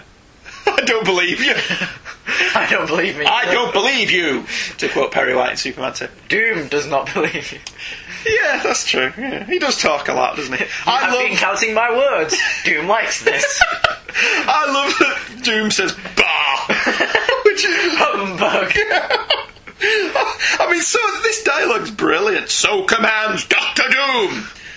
Who are you talking to, dude? There's only you in the room. It's all dialogue. There's so much dialogue. It covers the art. Yeah, and it's just brilliant. Bah! The workings of fate are ever against me. Curse the stars that guided those wretched burglars to the bank directly above this complex. The irony of it is that the weapons were of my own creation. Prototypes sold to the underworld so that I might observe them under combat conditions via special television monitor circuitry hidden inside. And what? Who were you telling all this to? I have to say, I do like how... Now, this was, I thought, was very subtle here. But whenever Doom speaks, the comic turns into prose. My labour, my genius, have brought me to the threshold of world domination, and Doom will not be denied. For truly, the life's work, the masterpiece of Doom is Project Omega. And it's genius, but you're sat there going, who are you talking to? Why are you saying all this? Surely it would sound a lot better if it was Project Alpha. Yeah, but I do like... But no, maybe Alpha failed. So he's moved on to Omega. Fair enough. I love not Beta. All of this, though, page 5. It's explained. Doom talks to himself because he's recording his every utterance. Mm-hmm. Of course he is. I actually do like that. So, I found my soliloquy last night to be quite entertaining. That's exactly what he says, which is genius. And I love the idea that he listens back to them as entertainment. I will listen to myself as I talk because I feel I was particularly inspirational today. That's like me listening back to my own show and going, God, I'm good. He poses naked from self-defense. That's just a level of egotism that is heretofore unthinkable. Because believe it or not, lovely listener, I do not go back and listen to these for pleasure. Michael does, but I don't. Let's take a moment. Let's take a pause in the narrative of Doom, which, you are right, these 2 pages of Doom talking have more dialogue in than a novel. To reflect on Doom's plan, which is, quite frankly, ludicrous. Mm-hmm. But I know I bought into it. I totally bought into it, because we learn here, and Shooter just keeps building this up as the story goes on, that he's built the underground bunkers in all the major cities in the world without anybody knowing that he was behind it. So it was all done through shell companies. What I particularly liked about this scene was not only did Doom mention the cost, which he describes as being staggering, but also the unending problems with such an endeavour. Anyone who's ever undertaken any construction work knows that it always costs more than projected. So a project this large will, of course, Doom a fortune. But what particularly amused me was the idea that Doom regularly had to take meetings and approve budgets and deal with officious health and safety officers all over the world, because he did it all by the book, mostly. I thought this was hysterical. Absolutely hysterical. That you can just see him sitting at night going over the figures going, this is going way over budget. And just going... Mrs. Doom. Mrs. Doom complaining that he spent too much money. Doom also does himself a disservice on this page, because he says it's brought him to the threshold of world domination. Yeah. But as the story unfolds, he's far more ambitious than that. He's settling for nothing more than universal domination.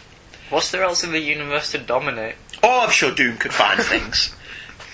You know, it's like Thingio, isn't it, in Superman 2? It's like Zod.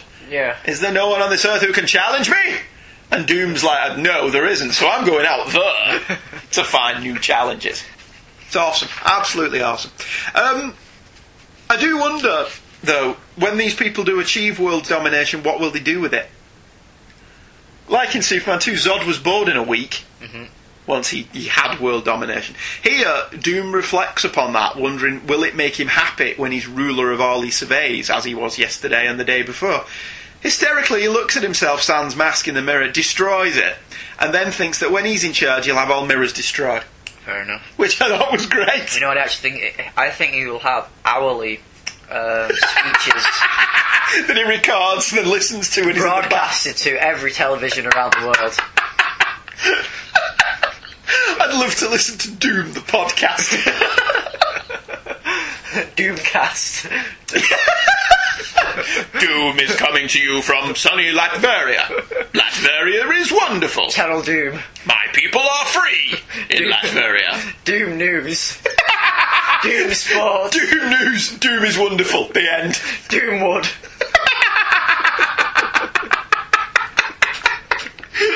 Yeah, that's the spin-off from the most popular TV show in Latveria, Doctor Doom. Doomwood. The story of Doom brought to you by Doom Bros. The story of Doom, a Doctor Doom production, written by Doctor Doom, produced by Doctor Doom, directed by Doctor Doom, starring Doctor Doom. And he plays all the parts. Or he does it as a puppet show. Doctor Doom does his life story on Latverian TV with felt hand puppets, in which Reed Richards is this horrible, horrible man. It's like punching chicken. And Doom's hitting him over the head with a baton, going, that's the way Doom does it.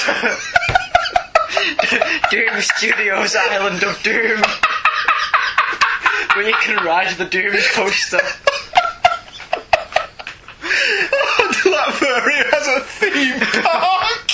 Come to sunny Latveria. You'll never leave. Diet Coca Doom. A big Doom. Oh dear God. McDonald's. Doom's loving it. Would it not be McDoom's? Doom loves this. I'm Diet Doom and a big Doom.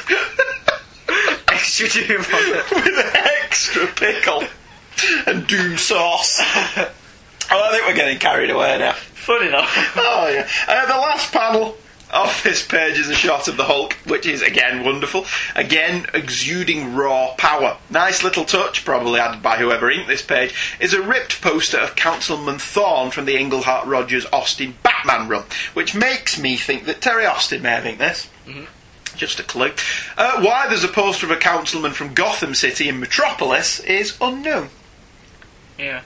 Maybe he was running for councillor in Metropolis as well. I don't know how that works. Or maybe just like anyone reading this, he got his geography confused. Yeah. Very true. Page 6, Peter's late for class and asks out a pretty blonde named Cindy. At this point in Spider-Man's life, Mary Jane was gone from the picture, and he hadn't yet started dating the Black Cat. He was kind of on-off again with Deborah Whitman. Cindy wants to go to an Elvis Costello concert. Okay. Which still works, doesn't it? Elvis Costello's still around. Perhaps to make up for completely skipping it in the recap page, Uncle Ben's death is mentioned here. And Aunt May. And Aunt May gets a thought balloon, looking suspiciously to me like she was drawn by John Romita. Doesn't it? That looks like a Romita Aunt May. I would go out with all these girls, but that old codger just won't die yet. Die, bitch! Uncle Ben's death, I've mentioned that. Personally, I thought it was a little out of character at this point in Spider-Man's history. Whilst Ben's murder was always the through line that created the character, the writers of this time period didn't really go back to that particular well anywhere near as much as they do now. Maybe Shooter realised that, oh crap, I've written that recap thing and not mentioned Uncle Ben. Oh, bloody hell, that's kind of important, man. I mean, imagine doing a Spider-Man origin where we don't mention Uncle Ben. You mean like the 70s TV show, Jim? Oh yeah, forgot about that. Moving on, the one and only appearance by Aunt May, and let's face it, it's not completely necessary, is in a thought balloon here. Didn't miss her, really, to be honest with you. Peter, remember to eat your breakfast. You're not Superman, you know. Knowing wink at the audience. Cut away to Superman flying. Listening in going, no he's not. I am. Page 7. J. Jonah Jameson. Like every warden in Metropolis has a poster of Superman on his wall. We have to be clear here. Jonah doesn't actually send Peter to Metropolis to take photos. Does he? No. He says, you know, these people have been spotted in Metropolis. I may buy photos of them. But he doesn't actually send Peter. So does Peter go of his own accord? Maybe. Given his permanent cash-strapped nature, I found this a little hard to believe, especially in so tightly plotted a comic as this one. If Jonah had sent Peter to Metropolis, I would have accepted it. Especially as Jonah would have totally made Peter take the bus, wouldn't he? I ain't paying for no plane ticket, fool! Well, according to this story, they do exist within each other. Yeah, very close to each other if you can get the bus, and be there in the same morning. So they can't be that far away, It's down the road. Apparently so, yeah. In fact, the Daily Bugle is just down the road from the Daily Planet. The competitors. It's well known. Yeah. Perry White and Jonah hate each other. Oh, yeah. Jonah can't stand Perry's cigars because they're only high-quality Havanas, whereas Jonah's a bit of cheap end, and Perry's like, buy some proper cigars, dude, and get a proper haircut. And Jonah's all like, shut up, White! Or I'll call you Chief. Exactly like that. Yeah, exactly like that. And Perry White's all, don't call me Chief, Jay Bristlehead. Yeah. Anyway, we're in the era here of Lois thinking Clark is a big wimp. Shooter would point out this idiosyncrasy most of the time. The line here is, don't worry, Nick, if Clark Kent is brave enough to go there, you know it can't be dangerous. Very funny, Lois. Very funny. Next time you're about to die in harm's way, I'll just let you. Yeah. Next time you want to jump into Niagara Falls, feel free. Page 8. This page was definitely inked by Terry Austin. I would like to say I spotted this due to an intense familiarity with his work, but he signed it. He did. If you have a look on the truck, obviously it's clearer in the Treasury. He signed Austin's on the side of the on the truck there. Can you see it? So he definitely inked that page, and you can tell really. Look at the rubble. That's Austin rubble. So because it's really detailed. The only other person who would have done that much detail with rubble is George Perez, and I don't think he inked any of this. To be honest with you, my only real problem with the issue. Superman is but one step behind Doom at every corner, even before he knows Doom is the bad guy. Here. In the helicopter, Clark Kent feels that the only way the Hulk can be hidden after causing so much destruction is if he's being controlled somehow, which is, of course, exactly what's happening. Superman would continue to make wild guesses like this that would prove to be accurate throughout the story. Better, I feel, if Superman's discovery that the Hulk was being guided had happened later in the story, had propelled the story forward and prompted Superman to investigate, that would have been a bit more satisfying than him already guessing what was going on. Did that bother you? That Superman just seemed to know everything that was going on instantly with his superkinetic brain? No, he's super clever.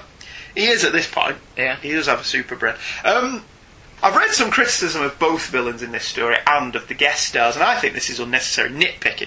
And I do realise that me saying that is the pot greeting the kettle and demanding to be called Mr. Black. If you really sit down and think about it, Shooter's picked a Marvel villain capable of pulling off a plot that not only consists of universal domination, so he needed Doctor Doom for that, who cares if Doom isn't a traditional Spider-Man adversary? Secondly, I always like the Parasite. I think the Parasite's a cool villain when played straight, and one that can actually cause Superman some problems. Yes, he's in a much weaker power class than Doom, but that's actually a plot point. It didn't hurt that Shooter created the Parasite either, I would imagine. Next, there's a problem with the guests. Why? You've never wanted to see Superman fight the Hulk? Now, I grant you, Wonder Woman's kind of perfunctory, but I don't think it's a coincidence that all of the main stars in this story had recently starred in their own live-action versions. Had Wonder Woman? Wonder Woman went off the air in something like 78. Oh, right, yeah. The Linda Carter one, so that'll have been fresh in people's heads. The Spider-Man TV series aired in 78, 79. The Incredible Hulk TV series had only just gone off the air in 1982.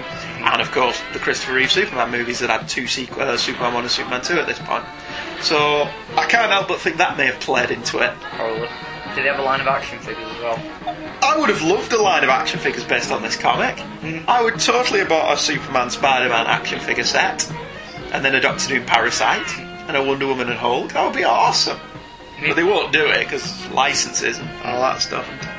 Page 9, Lois gets a good jab in at Lana regarding print journalists as real journalists.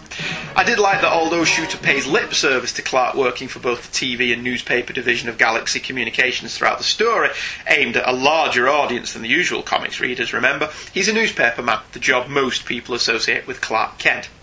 Steve Lombard proves once again that he's a knobhead. Yesterday he put dog crap in Clark's drawer. Today he plans to get in with a flower that squirts water. Just to clean him off.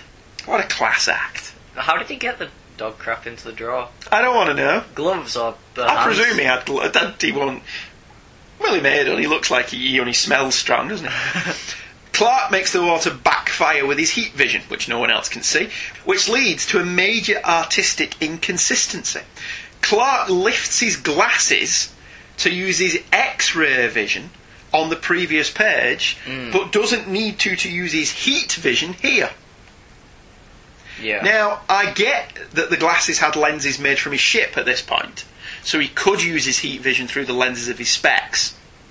So then why did he have to take his glasses off to use X-ray But vision? yeah, why did he have to lift his glasses off to use X-ray vision? Surely the whole point of X-ray vision is it sees through things. Yeah. I thought that was a bit strange. I may be the only person that's ever noticed that, though. But, you know, whatever. Perry, not for the first time, wonders how Clark can be so timid and be a good reporter. Page 10. Clark uses super ventriloquism. Which was pretty great. Hurrah! I thought this whole scene was great. We uses ventriloquism and thuds the ground. Yeah, and he just then hits the ground with his thing to make the building shake as if there's an earthquake going on. Yeah. It was awesome. It was an absolutely, utterly glorious page. Speaking of which, page 12 is also wonderful. 3 panels. Clark removing the glasses and tie, then a silhouette shot of him performing the shirt rip where only the red S is highlighted, then an absolutely fantastic shot of Superman taking to the sky. Well, in the Treasury this is glorious. In both the 1995 standard comic book size reprint and the subsequent trade, they colour Superman's costuming correctly. Grey. Yes, which was a bit of an upset. In the Treasury that's coloured properly. The Treasury, if you can find a copy, is really the best way to experience this. The trade and the 95 reprint have colouring errors and the images have to be shrunk a little, even on the comics page, as the dimensions of the trade paperback are different. So if you can find a copy of the Treasury, it's well worth it. Pages 13 through 19, or better known as the Hulk-Superman fight. Shooter comes up with a plausible reason for the two of them to come into conflict, which, let's be honest, is what we all wanted to see. And as a kid, this really didn't let me down. We don't get a clear winner, well, that was to be expected, really, but there are some great moments in this battle. I like that Superman was taken by surprise by how savage the Hulk is, which led to a wonderful moment where the Hulk rugby tackles Superman, which was awesome. We even get a great example of the Hulk being sneaky and luring Superman into a trap, a kindness the Hulk repays by punching him a good few miles. With puny Cape Man out of the picture, Spider-Man thinks it's all up to him, but then the Superman that comes back is a completely different guy. He's all confidence and swagger, especially if you look at his body language on page 18, botched by the colouring again in the reprints, where oddly Spider-Man's costume is a nice shade of blue. Yeah. So that's what struck me as really odd about this. Superman's looks like bad blue screen work, doesn't it? This is a Superman that just had enough of the Hulk's crap. Then we get the awesome panels of the Hulk just letting rip on Superman to absolutely no avail. Exactly how long both combatants could have kept this up is unclear. But Superman destroying the thing that kept the Hulk angry is a great little panel. And on page 20, Superman manages to calm the Hulk down. What did you think of the Hulk-Superman fight? I enjoyed it. That's pretty much it. Is that all you got? Yeah. I don't know. As a kid, I never thought he'd win the fight between the two, so there wasn't that. Come on, that's all we used to ask. Oh, wait, we asked them, but... Who'd win in a fight between Superman and Thor? Galactus and the Hulk was one of them. Yeah, that would actually be awesome. I thought this was great, I really did. It's only a couple of pages, but it doesn't disappoint. It's Superman versus the Hulk. How can you not want to see that? I'd read an entire issue of that. In fact, Roger Stern and Steve Rude did a Superman-Hulk team-up. Alright. Which was fantastic. We may need to cover that on a show at some point. Yeah, they fight for the first act. Do you know, I don't remember. Well, probably it was a team up, so they probably did. Oh yeah, one would hope so. Yeah. But I remember it being awesome, so we need to cover that on a future show. This page where Superman manages to calm the Hulk down also has a nice reference to the Hulk TV show. The cop calls it a Hulk out. And a good example of Superman's compassion as he explains that Banner was not responsible. Banner is merely a walk-on cameo, really, but Shooter does a good job of tying all this into the Peter Parker arc for the story. Peter goes through the issue generally feeling worthless and unappreciated by J. Jonah, by Cindy, and here by the populace who revere Superman but couldn't give a crap about Spider-Man, who really accomplishes nothing by being here. I found it quite funny that Superman said that Bruce Banner shouldn't be accounted for the Hulk's actions, when Mark Miller would write an entire story arc about how Bruce Wayne... Bruce Wayne is responsible for the Hulk. How Bruce Banner should be responsible for the Hulk's actions. Well, his argument here is the Hulk shouldn't be held responsible for it because this device was provoking him. Yeah. So I took it as that's what he was talking about. He found evidence that someone was controlling him. So I took it that he was telling the cop that, you know, the Hulk wasn't responsible for this. Yes, I know he's caused billions of dollars worth of property damage. Yeah. But it wasn't his fault, and I will find out who was responsible. But he's the gun fired by someone else's hand. Yeah, pretty much. The oddest thing about this page in the reprints, Superman's costume is miscoloured in panels 1, 2 and 6. But isn't. But he's correct in panel 8. Which only manages to emphasise how great Buscema's work is, as the shot of Superman in flight is absolutely gorgeous. In fact, every time Buscema drew Superman in flight, it was great. It was fantastic. Page 21, the use of the Parasite's powers is inconsistent throughout the issue. Here, he's weak after being freed from his underground cell, guarded by robots, despite people walking by in what seems to be close proximity. He's further away when he drains Peter, but that's explained in the dialogue. But it does beg the question, is his power on all the time? Can he turn it off and on? Is it off and onable? I thought it wasn't. I don't know, because he's no further away from regular people than he is from Peter Parker, but the dialogue explains that Peter's inordinately powerful, because he's Spider-Man, and that helps him drain enough strength for him to get away. But I thought the whole deal behind him was his power was...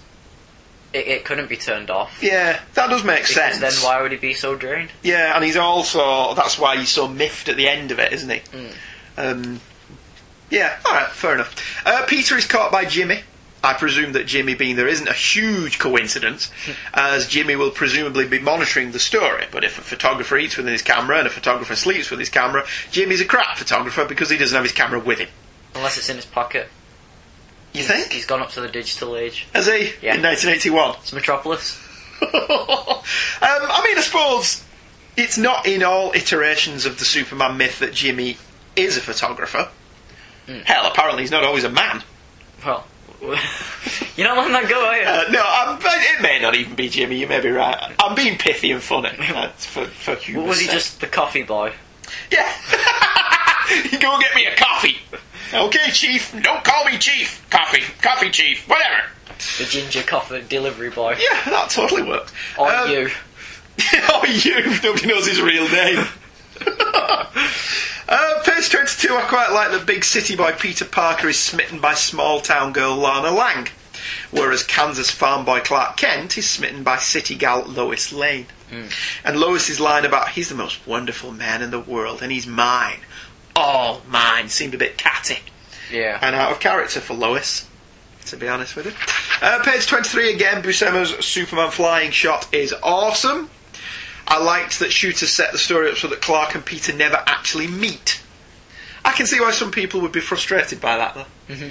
Although they did meet in the first one, and they double dated. Not with each other. Peter took Mary Jane and Clark took Lois. Not Superman and Spidey and Wonder Woman and Hulk. No. Can you imagine Superman? He rocks up with Spider-Man and goes, don't think much of yours, Spidey. As he taps off with Wonder Woman. Page 23, I've just said that, so there's no point saying it again. Page 23 is wonderful because it contrasts to a page later highlighting the differences between Metropolis and New York. New Yorkers are a lot more blasé about flying men. This panel also has an appearance, kind of, by Walt Simonson and Wheezy, aka Simonson and his wife Louise. I do wonder if that's a hint that Simonson inked that page.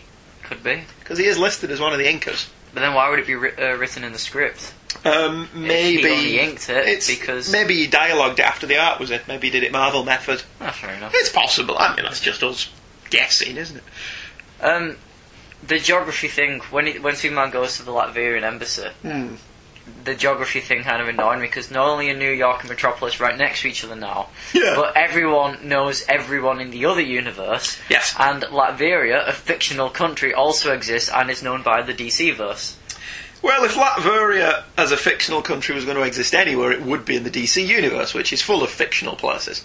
The Marvel universe, by and large, had real places, apart from, Latveria and Monster Isle and I'm sure the Savage Land. And the Savage Land and Wakanda and the blue area of the moon and... Oh yeah, Marvel was totally the world outside your window, wasn't it? Well, was Latveria just like the Marvel version of Kandak? Yes! And was it not just somewhere they could do a communist country but not actually give it a real name? That's probably what it was. Redland. That would work. I would love that. Page 24 through 28, I actually loved these pages. It's very much the midpoint confrontation between James Bond and the bad guy, where the bad guy points out that we're not that different, Mr. Bond, you and I. And under the veneer of civility, the two of them trade barbs and try to suss each other out. It seemed a bit of a rush job that Superman figured out the parasite escaped off panel, but the confrontation with Doom is just so good. Firstly, Doom tells Superman, no need to bow.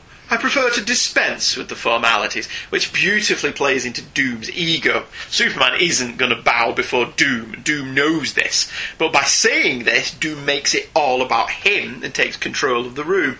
He then has no problem admitting what he's up to, absolute dominion over this entire planet, before attacking, which is great, because Superman shows he has his brains. By wrapping himself up in the lead-lined floor Doom installed to keep Superman's super peepers at bay, which was set up earlier on. So it didn't actually come from nowhere. It's a great little scene because, despite all of this, after Superman has chucked the offending kryptonite into space, Doom still holds all the aces, as in the Latvian embassy, he's got diplomatic immunity. Yeah. I wonder if this is where they got the idea for giving the Joker diplomatic immunity in Death in the Family. Could be. I liked how Superman knew he was walking into, like, a hostile zone when he spies the American robot. From the minute he goes into the Latvian embassy, he's on the defensive, and he's scanning everywhere there's X-ray vision, and he knows that the floor is lead-lined, and that the guards are robots, and so he's aware that essentially he's probably walking into a trap. But he still walks into it because, he's... Next move, spring the trap. Yeah, exactly, Obi-Wan. A plan I never understand.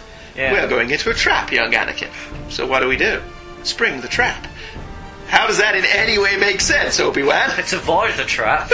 If we know it's a trap, can we not avoid the trap? I had not thought of that, my young Padawan. Our ships have been destroyed. No. It makes for a very boring opening half an hour. Yes, we're going to just mess around with R2-D2 and have some witty banter. Is that okay with you, Anakin? Oh, I have to be moody. Special mention needs to be made of the panel where Superman busts loose of the lead casing surrounding his body, which is just a great piece of art. The camera is above Superman, I say camera, you know what I mean, looking down upon him as he just busts free. It's very reminiscent Does he break loose? He does indeed break loose. Well done. Are we linking back to everything we've covered so far in this one episode? Bring it all together. Is that what we're doing? It's all been leading to this. Look, it's a dark night over Metropolis. We're going to get to the point where we'll shoe on in a minute. You do know that, don't you? Oh, with the icing. He's going to go home and have the secret life of Clark Kent. Oh, well, he does have, because he goes to the Daily Bugle and tries to get a job. Yeah. There you go, secret private life of Clark Kent story. Yeah. Absolutely fantastic. Doom slapping the parasite down. It's just brilliant.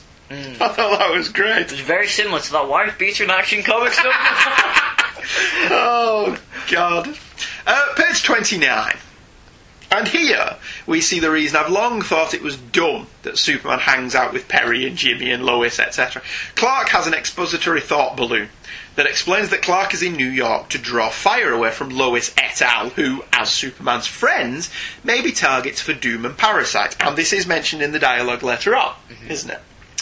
If everybody knows that Lois is Superman's girlfriend, and everyone knows that Perry and Jimmy are Superman's mates, why have a secret ID? Because surely they've already got a huge target painted on the back. And knowing whether they're known to Clark Kent or Superman doesn't make a difference, because either way, they're a target. They're known to be friends of Superman. Yeah. So the secret identity makes not a blind bit of difference, unless does he it? wants to keep himself safe. He doesn't give an arse about everyone else. That quite abuses me. The jumbo jet falling out of the sky, and Superman spots another doing the same thing. I pored over this comic and could not find out why two planes would just fall from the sky. Again, in so tightly plotted a book as this, I would have expected these events to not be so random. Did you find out why this happened? An off-panel Doctor Doom, the MP? Because he says that it's happened twice. Yeah, no, I didn't understand why that happened twice in quick succession, that two aeroplanes were just about to crash. Yeah. And where's Thor when you need him? Oh yeah, Marvel and DC can have a crossover, but with no other characters. Yeah, well, maybe they just would have crammed it up. Can you imagine Superman greeting Thor? Nice cape. Nice hair. Page 29, dating the book a little bit more than the Kojak reference, and the Elvis Costello reference, I suppose, although Costello's still a viable artist, despite what Michael keeps thinking, and Kojak keeps being remade. Badly. Superman deposits the jumbo jet on top of the Pan Am building. Pan Am was a huge multinational airline that collapsed in 1991. Blade Runner has the same problem. Fair enough. In that Pan Am's in Blade Runner as well, which was set in 2019. There's also a panel though with this guy's wearing a sleeveless suit. Oh God, yeah, it does look like he's wearing a suit jacket that he's just ripped the sleeves off. I presume it's miscoloured and it should have been a denim jacket, you know, that he's ripped the sleeves off. Yeah. Because nobody would rip the sleeves off a suit. That would just be silly, wouldn't it? Well, unless wearing a suit with sleeves is too mainstream. Yeah, perhaps. 1981. Page 30. What is the room that Jonah is banging on and waiting for Clark? Is it a storeroom? If so, why does he think Clark's in there? It doesn't look like a storeroom. No. There's a desk. Yeah, it's got a desk in and a window and a mirror. Is it not his... By the looks of things. Little office for the time being? Well... The guest office. He's never give Peter an office. I mean, it is possible it's like a guest office of some description. He ducks back in, though, and disappears out the window under Gloria Grant's nose, and she's in no way suspicious. This is why Gloria is still Jonah's secretary and not a crusading reporter like Betty Brant. Betty Brant would have been like, where's he gone? She would have been his Lois Lane. Yeah. Wouldn't she? Which actually would have been quite funny. But I don't think Betty Brant was in the strip at this point. I think she'd buggered off and married Ned Leeds. Fair enough. I did adore that Shooter essentially mirrors many of the sequences from the 1978 movie. Superman prevents an aircraft from crashing. Granted, it doesn't have the president in it, but catches a few robbers and prevents a train from derailing and saves a school bus full of children, all of which he did in Superman the movie. Well, that train Superman stops is Parasite. It is. It's coloured exactly the same as the Parasite, isn't it? Which is... The Parasite train. Come on, we'll take all your money. Yeah, well, again, what you've got there is a shot of him stopping a huge train, like on the cover of The Mightiest Team in the World. That one wasn't shoehorned. That one was actually quite natural. Page 32 is another glorious panel of Buscema's Superman in flight over the curvature of the Earth, which I thought was absolutely fantastic. Very similar to Superman 400. Very similar to Superman 400. The problem with this, in the 1996 reprint, you can't really read the white text on the black background. No. But you can read it clearly in the Treasury edition. So go out and buy the Treasury edition, kids. Loved the bottom two panels of page 32. Jonah has been a crusader against vigilante justice for a long time, with a particular mad-on for Spider-Man. He seems to tolerate Captain America, and to a lesser extent the Fantastic Four, mainly because of Reed and Ben's World War II connections, or maybe they don't have secret IDs, so having him ponder the stance he'll take on Superman is actually a great bit of characterisation. Shooter scores at the characterisation in the book. Characters may have only one scene, or only a few scenes, but he manages to give them little character beats that ring true. Granted, it seems to have been forgotten that only earlier in the issue Jonah had a poster of Superman on the wall, indicating that he thought he was one of the good guys, but we'll let that slide, should we? Yeah. We won't. Surely you should be fine with him, because he does come off as Kal-El. Yeah, he doesn't wear a mask and isn't a vigilante, I suppose, in the way that he considers Spider-Man to be a vigilante, doesn't he? Page 33, an example of the kind of subtlety completely missing from Secret Wars, which was written by the same guy. Superman flies to Latveria, and it is casually mentioned that they have bombarded him with a particle beam. This is not mentioned again until we learn why and what it did. What happened to this Jim Shooter? Where did this guy go? He wasn't bought out by a toy line. That's probably correct, actually. Page 34, all of the dialogue between Doom and Parasite is hysterical. Parasite's like a petulant teen, or me, and Doom just keeps swatting him away like an irritating fly. Also like me. Yeah, pretty much. At this point, newer readers are asking why Doom is putting up with this guy. But again, that's all revealed later on. Also on this page, it's revealed that Superman not only has supervision, but also super art skills. Yes, he does. So whenever the planet has no photos and needs an artist rendition, they just use Clark. Well, he couldn't do that. Because Clark, having super art skills, would possibly give away his secret identity. Unless he just passed it off as during his travels in between Smallville and Metropolis. He didn't do any of that here. He did some... Did he not? No. Post-crisis, he went straight from Smallville to Metropolis. He could have done some art skills in Nanda Parbat. He learned how to be an artist in Nanda Parbat, did he? Yeah. Alright, fair enough. An artistic monk. Unless his drawings of those guns are just lines with little sticks coming off them. Yeah. Pew, pew, pew. Barney McGrew, Cuthbert Dibble and Grubb. He's recaptured the Hulk, supposedly for Parasite to feed off, but he really doesn't do anything for the rest of the story, does he? There's no real reason for the Hulk to be here now, because he doesn't do anything. He is helpless, and he is mine. Says That's just it, just to prove that he can do it. Yeah, his trophy room, there's the Hulk. There's Wonder Woman. What else have you got in here? Doom. Over there I have Blue Beetle's head. With a hole in it from where Maxwell Lord shot him. With Maxwell Lord's hand sawed off and still holding onto his Over there I have someone that Jeff Johns stabbed in the back. Next to every single one of them is a picture of Doom holding it. The little message saying, Doom captured this during his travels to Nanda Parbat. Oh dear God. Page 35 and 36. Signature of authenticity by Doom. Then he sells it on Doom Bay. On the Interdoom. eBay.doom. Do you think his email address is doom@latveria.com? .doom. Oh God. Page 35 and 36, more proof, if proof were needed, that Steve Lombard is a jerk. I've said it once before, but it's worth repeating. Although Spider-Man getting his own back on him with the old sticky chur gag he used to pull on Jonah all the time back in the day raised a genuine smile when I was reading this, even though I've read this 403 times. Yeah. I still found that funny. I found it hilarious when I worked this out myself, actually. Oh, go on then. What's funnier than Spidey leaving webbing on Lombard's chair? Well, he needs to go on air in 45 minutes, and the webbing dissolves in 60. Exactly. But then, in the next panel, it was pointed out to me. Yeah. Well, that was very clever, though. Very good. Yeah. I liked that. I don't know why, upon arriving back at his apartment and hearing the phone ring, Spider-Man would think it was Mary Jane calling at this apartment in Metropolis that she doesn't know he's at, and given up that they broke up after he asked her to marry him and she said no, and then she only appeared sporadically after that and didn't appear at all in the main Amazing Spider-Man title between Amazing Spider-Man 193 and 238. Probably because you need to shoehorn another character in there. Yeah, I mean, they just mentioned... But he does actually mention Deb Whitman. But why would anyone who lives in New York, a bus ride away, remember, be phoning Peter for a date when he's in Metropolis? Maybe that's it, it's just a bus ride away.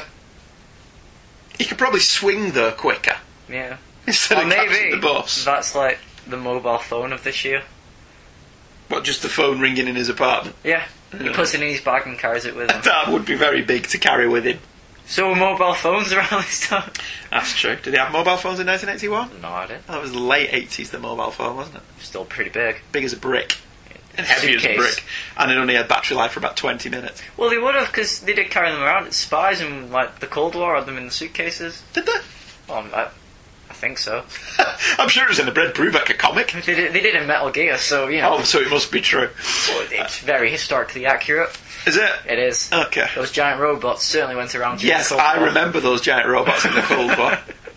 I don't remember the Cold War, to be honest with you. Page 37. To be fair to the cops, it really does look like Spider-Man knocks the cop off the roof. Well, the scene made Spidey look really, really bad. Yes. Because rather than just up the criminal, he makes a scene in front of the cops like a kid with ADHD and then lets him get away. Yeah. Hey, look at me, it's Spider-Man. And it does look like he does knock the cop off the roof. Yeah. So Spider-Man comes out of this really poorly. No wonder he wanted the hell out of Metropolis. Because, you know, he's wanted for attempted murder. It's like, there's some things wrong with me. Yeah. Although page 38, panel 4 is really funny. Mobile Command 2, this is Chopper 670. We've lost sight of him. The guy takes 40-foot jumps and runs down sheer walls. Better put out an APB on Spider-Man. What do you mean, how are we sure it's Spider-Man? Well, I thought it was a really funny gag. Who else is it going to be? Numpty? Could have been Blue Beetle. Deadpool. Or Deadpool, who has just journeyed over to the Marvel DC Universe crossover again. Teams up with Ambush Bug. Oh, God. The world couldn't take that much awesome. You'll never be as rad as Ambush Bug and Deadpool. No, that's if that existed, we would cover it on the show. Yes, they're so rad they have a Nintendo Power Glove. I'll take your word for it. The 80s called, they want the phrase back. Page 39, it's a staggering coincidence that Spider-Man is thinking about the construction site in New York where his spider-sense went off at the beginning of the story, just as he swings over a construction site that causes his spider-sense to go off. It's almost as though it was like this was scripted. It is, isn't it? I mean, especially with a fewer rearranged word balloons, you could make this be less of a coincidence. You have Spider-Man swinging over the construction site, and then you have his spider-sense tingle, and then you have him muse that the last time this happened, he was over a construction site, and you're away. But I did like the call back to the beginning of the issue, where again, as I mentioned before, Spidey puts it all together himself. Spidey references Star Wars, and notes that the lab looks like they could be filming the next Star Wars movie here. When this was written, we were waiting for Return of the Jedi. Now we're waiting for Episode 7. Some pop culture references come back around, don't they? Elvis Costello starring in Star Wars Episode 7. Yeah, I wonder who he could play. I will have to give some thought to that. Page 40, Wonder Woman. I know Spider-Man's a young man here, around 22-ish, but he's a real horn dog in this story, isn't he? Yeah. This comic essentially has 5 women in it, not counting Aunt May, who doesn't actually appear. And he hits on them all. There's Cindy, Wonder Woman, Lana, Lois, and Sheila, the girl Steve Lombard did, and Peter hits on 3 of the 5. He even tries to get on with Wonder Woman, which, you know, fair play to the man. Well, maybe he thinks, you know, he's out of town, he's in Metropolis now, he can just swing around, yell and get your out. I don't say that to Wonder Woman, to be honest with you. I love spotting what looks like production snafus or alterations. We've mentioned these a couple of times before, where word balloons look like they were tacked on later. Panel 5 of this page, the caption lettering in Doom's first speech balloon has lettering that doesn't match the rest of the book. You see there. Still my soldiers cannot subdue her. Those blundering dolts. Bah!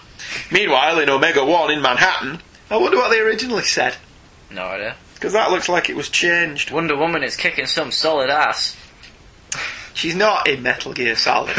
I wasn't referencing to that, I was just saying she's kicking some ass. She and is? Parasite's like, yeah, she can kick my ass. Oh, Parasite, you.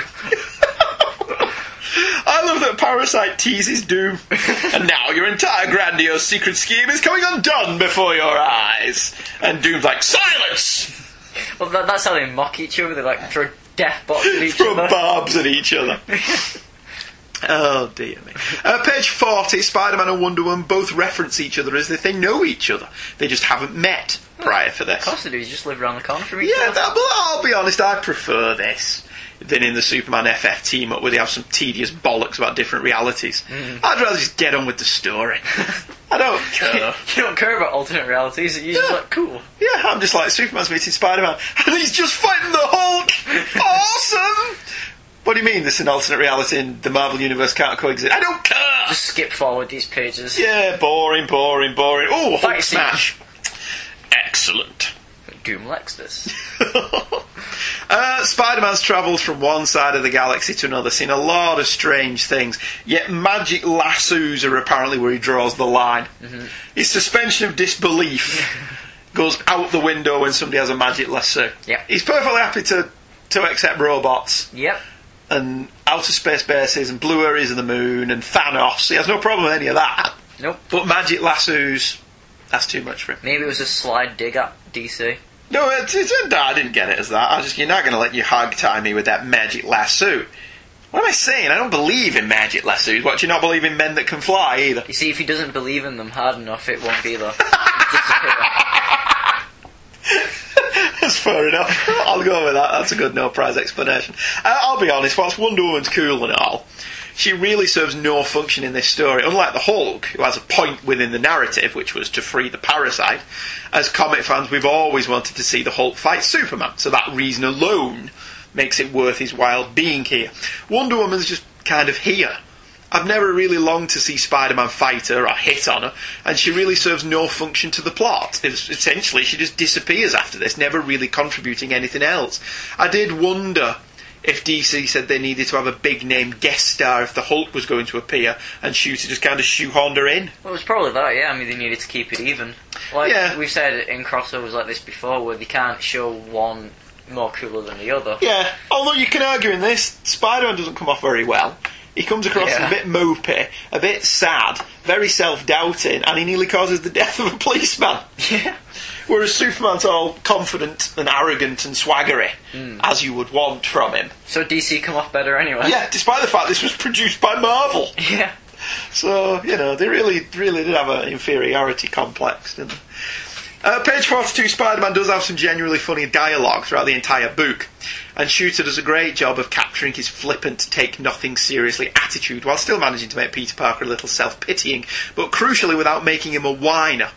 It's a delicate balancing act that Shooter pulls off admirably. As we've already been discussing, apparently Dr. Doom has built a subway train from New York to Metropolis, underground, that no one heard him do. So, A, Metropolis and New York can't be that far away, and B, let's just ponder that point again. He's built an entire subway, and no one heard him do it.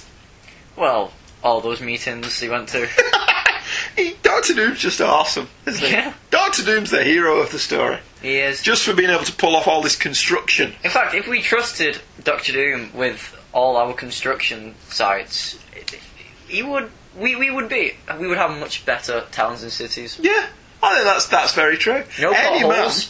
Trains would be on time. Do you think Blackberry has potholes in the roads? I say thee nay. Your trains would be on time. Yeah, because he can build one overnight, apparently. Yeah. You know, you need a new train.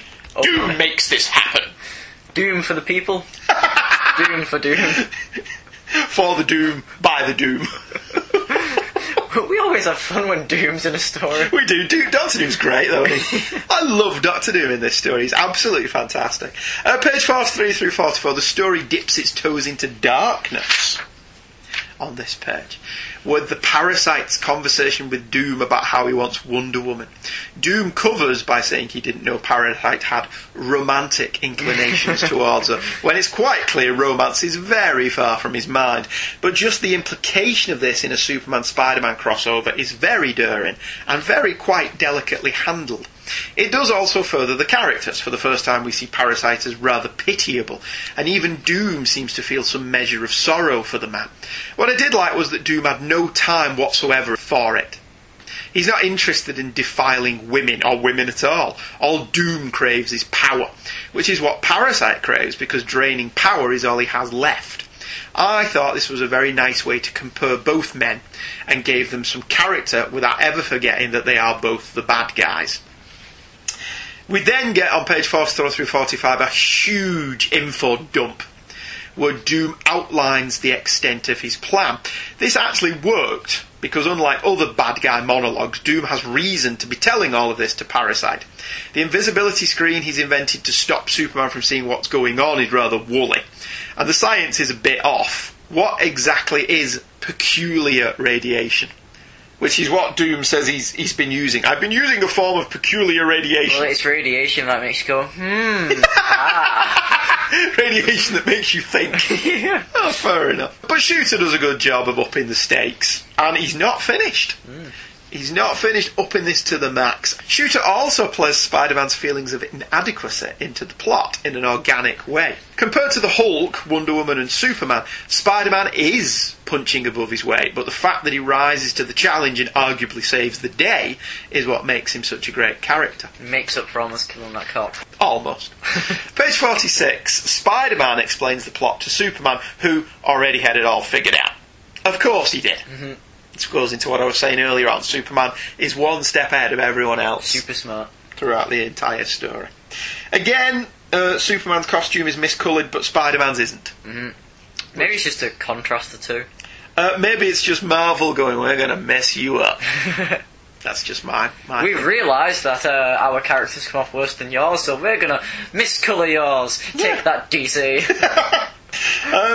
I like that Spider-Man says Geronimo, and then thinks, I'm going to have to think of a glitzier battle cry. And Geronimo works for the Doctor, so I don't see what's wrong with him. Spidey assemble. that doesn't work at all. That would work for, G-Force, because they all came together to make the Phoenix, didn't they? Yeah. Down, and below. Does that work? Yeah, that works. Going underground.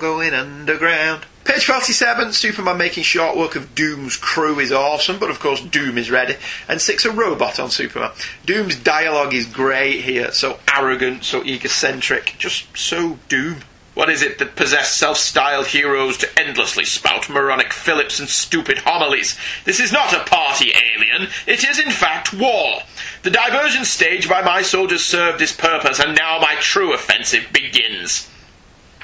What? A robot? No ordinary robot, Superman, I assure you. It is constructed of an alloy nearly as indestructible as adamantium, and that you will find that its strength matches your own. For this is the source of its might, a massive fusion reactor. See how its blinding brilliance penetrates this viewport, though it is made of black quartz 20 feet thick. This is the fire that burns in the stars, the primary power of the universe, a force to be feared even by the legendary Superman. Only Doom could harness such a power. Only Doom would dare. He's great, isn't he? I love Dr. Doom. If Superman just goes, alright, you've told me its weakness now. See, I've done my research with my super smart brain. And page 48, we get another great line from Spider-Man. He swoops down and kicks Parasite in the face, saying, my aunt always told me to wipe my feet. Hope you don't mind if I use your face. Which I thought was funny. I genuinely laughed at an awful lot of Spider-Man's dialogue in this. I genuinely did find it funny. Of course, this doesn't go well, and Parasite now has Spider-Man's abilities.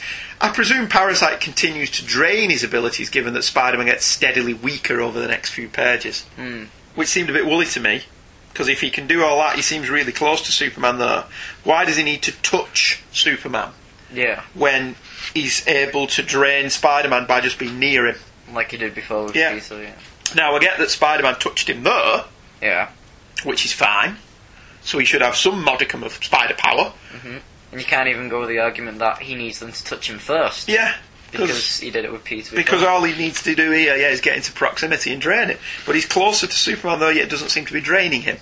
This is what I meant about Parasite's power set being a bit inconsistent throughout the issue. Page 49, good use of foreshadowing. Shooter sets up Parasite learning about spider sense and what it's used for, which he pays off later, which I thought was quite clever. And page 50, just like how he set up the particle beam earlier, he pays it off here. The particle beam has put dust over Superman's body that when shot with kryptonite powder, isn't it? It's kryptonite powder. The dust that he was shot with earlier on causes the powder to stick to it, meaning the kryptonite dust clings to Superman's body, which I thought was, again, quite clever. Page 51, Superman's out cold due to the kryptonite dust covering his body. Why is it not killing him?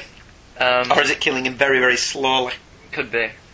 But he's completely covered with it, so it couldn't be because of how small the kryptonite is. Yeah. So essentially he's wearing a kryptonite onesie. Yeah, essentially. Page 51, again, Parasite gets a hold of Spider-Man. Why did he not just drain and kill him? I mean, Spider-Man does ask the same question when he wakes up, which gives the writer a partial pass. But it doesn't answer the question. I mean, Spider-Man theorises that maybe Doom wants to experiment on me later. And then he's like, oh, that'll be fun. So, because Spider-Man is the weak link in the chain, isn't he? He's the contingency Doom didn't plan for. Yeah. He planned for Superman. He deliberately lured Hulk and Wonder Woman here. He didn't plan on Spider-Man. Which is obviously what causes his downfall. Page 52, finally, Doom reveals why he kept Parasite around. The fusion reactor is unstable, and Doom has worked out that if Parasite drains 3 powerful people's powers and is then channeled through the innovator he has designed, he can use the Parasite's remains to power the reactor. Leaving Superman, Wonder Woman, the Hulk and Parasite dead is a lucky byproduct of his plan, which Shooter reveals here is nothing less than universal domination. Doom thinks big, I'll give him that. The only fly in the ointment is Spider-Man, which, as we've mentioned, is a contingency Doom did not anticipate or plan for. And Parasite having spider sense buggers up the entire plan. So Doom isn't as smart as he thinks he is? He never is, though, is he? No. He's never as smart as he thinks he is. Page 55, I always thought how Spider-Man saves Superman was really quite clever when I was a kid, and I still do. Spider-Man uses his brain to get them out of the predicament they are in, which is another reason why the character is awesome. He spins his web over Superman and then slowly pulls it back, removing the kryptonite dust. I do like that he mentions that doing this is practically breaking his wrist, which I thought was quite funny. Superman's also awesome on the next page. I love the way he casually assaults Doom, having finally had enough of all this diplomatic immunity nonsense, and just rips his glove off, figuring Doom must be protected against Parasite's power. He then takes the Parasite out with one punch. Come on, that was awesome. Doesn't make you think why I didn't do this before, though. It does, but he was a bit busy with that robot. Yeah. Wasn't he? So, I thought that was brilliant. One punch. Take that, Guy Gardner. Page 57 through 58, again, the tension is palpable, and Superman desperately holds the fusion reactor together despite it being like red sun radiation, and Spider-Man battles through his self-doubt and stops the build-up.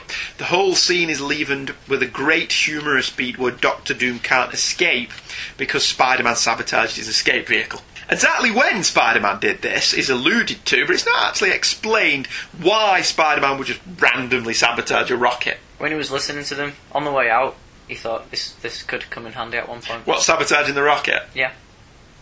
Deus Ex. Alright, fair enough. It all ends, however, with the push of a lever. Which was a little bit anticlimactic, wasn't it? Because it's not even a big lever. No. Or a big red button. It's a little lever. It's a tiny little lever. Flick the wrist. Yes, and then it's done.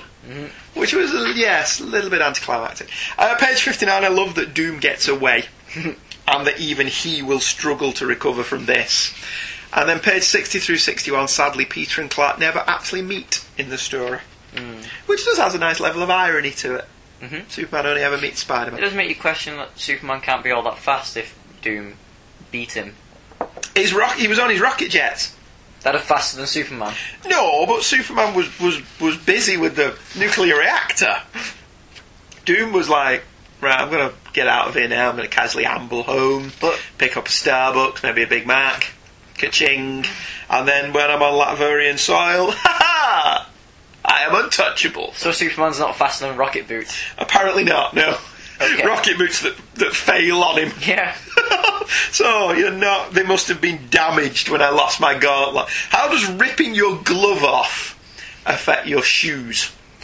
Well, the wire is circuited all around him. Is it all fundamentally interconnected? Yeah. Is that what it is? Mm-hmm. Right.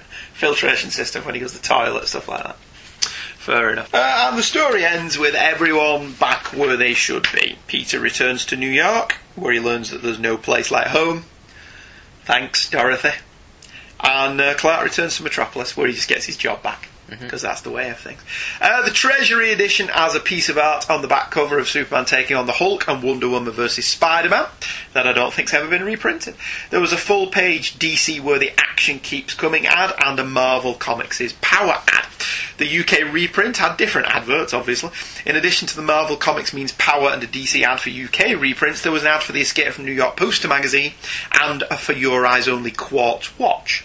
The 1995 reprint has the origin sequence on the back inside cover and the Buscema sketch cover on the back cover. There's a 2-page ad for DC vs Marvel Comics and the then current miniseries which led to the Amalgam universe, where Spider-Man did again meet Superman briefly, but it was Ben Reilly, so it doesn't count.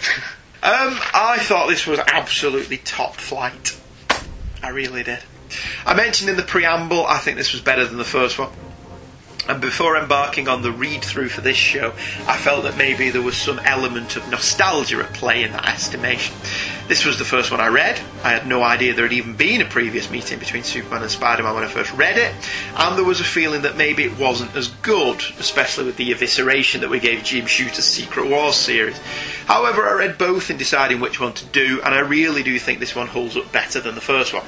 In back issue 60, writer Jerry Conway mentions that, were he to script the exact same plot today, the dialogue in Superman vs. The Amazing Spider-Man would be substantially different.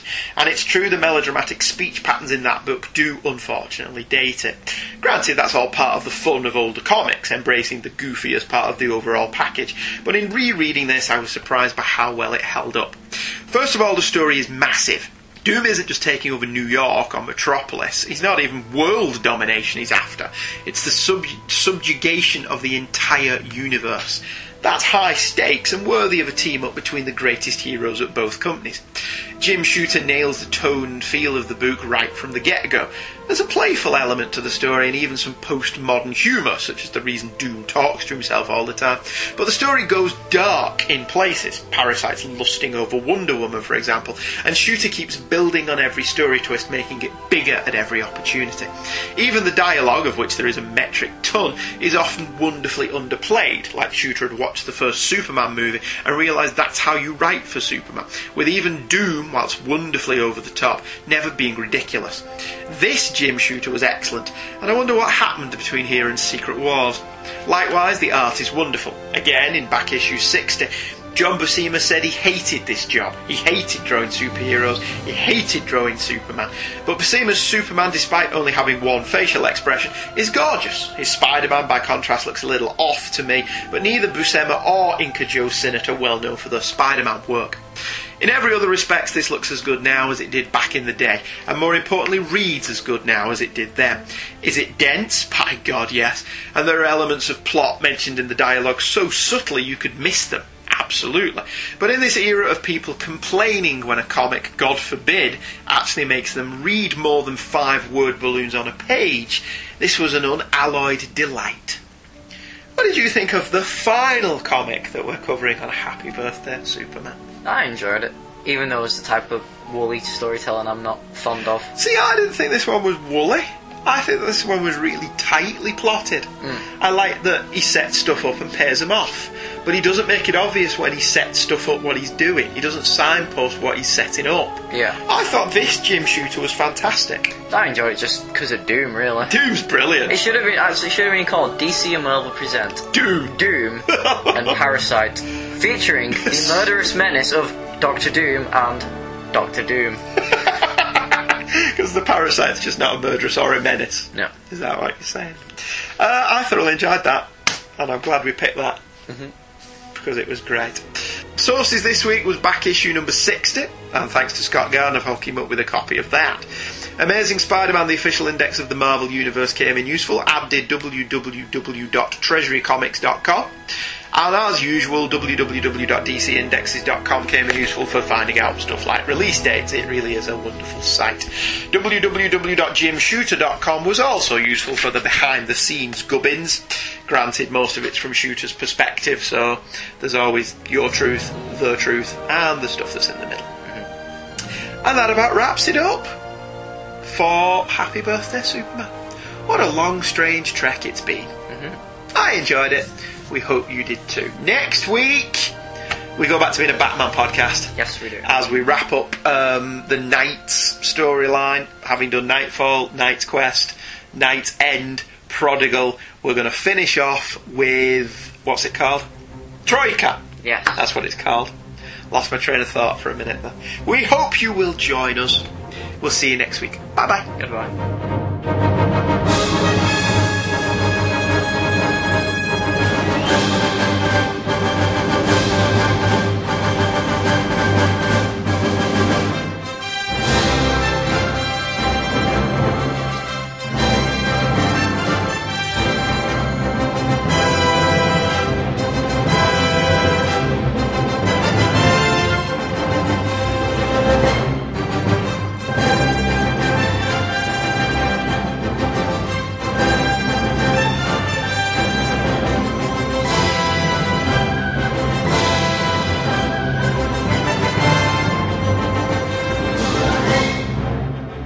Kids Comics is a The Devil Will Make Work for Idle Hands to Do production, and all opinions expressed in the show are the opinions of Michael and Andrew, and you probably shouldn't take them too seriously. All music and sound clips used in the show are for illustrative and review purposes only, and no infringement is intended. Andrew and Michael make no money from the production of this show, which is a source of much consternation.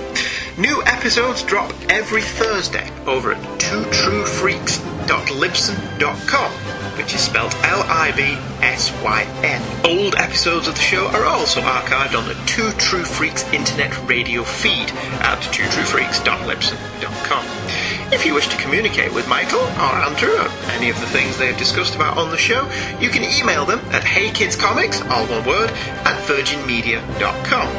If you wish to view the covers of the comics we've talked about this week, we have a website, www.heykidscomics.webspace.virginmedia.com. If you are so inclined but don't actually want to drop us an email but just wish to ask us a quick question or say hi, you can Facebook friend us. We're using Hey Kids, all one word, as the first name and Comics as the surname.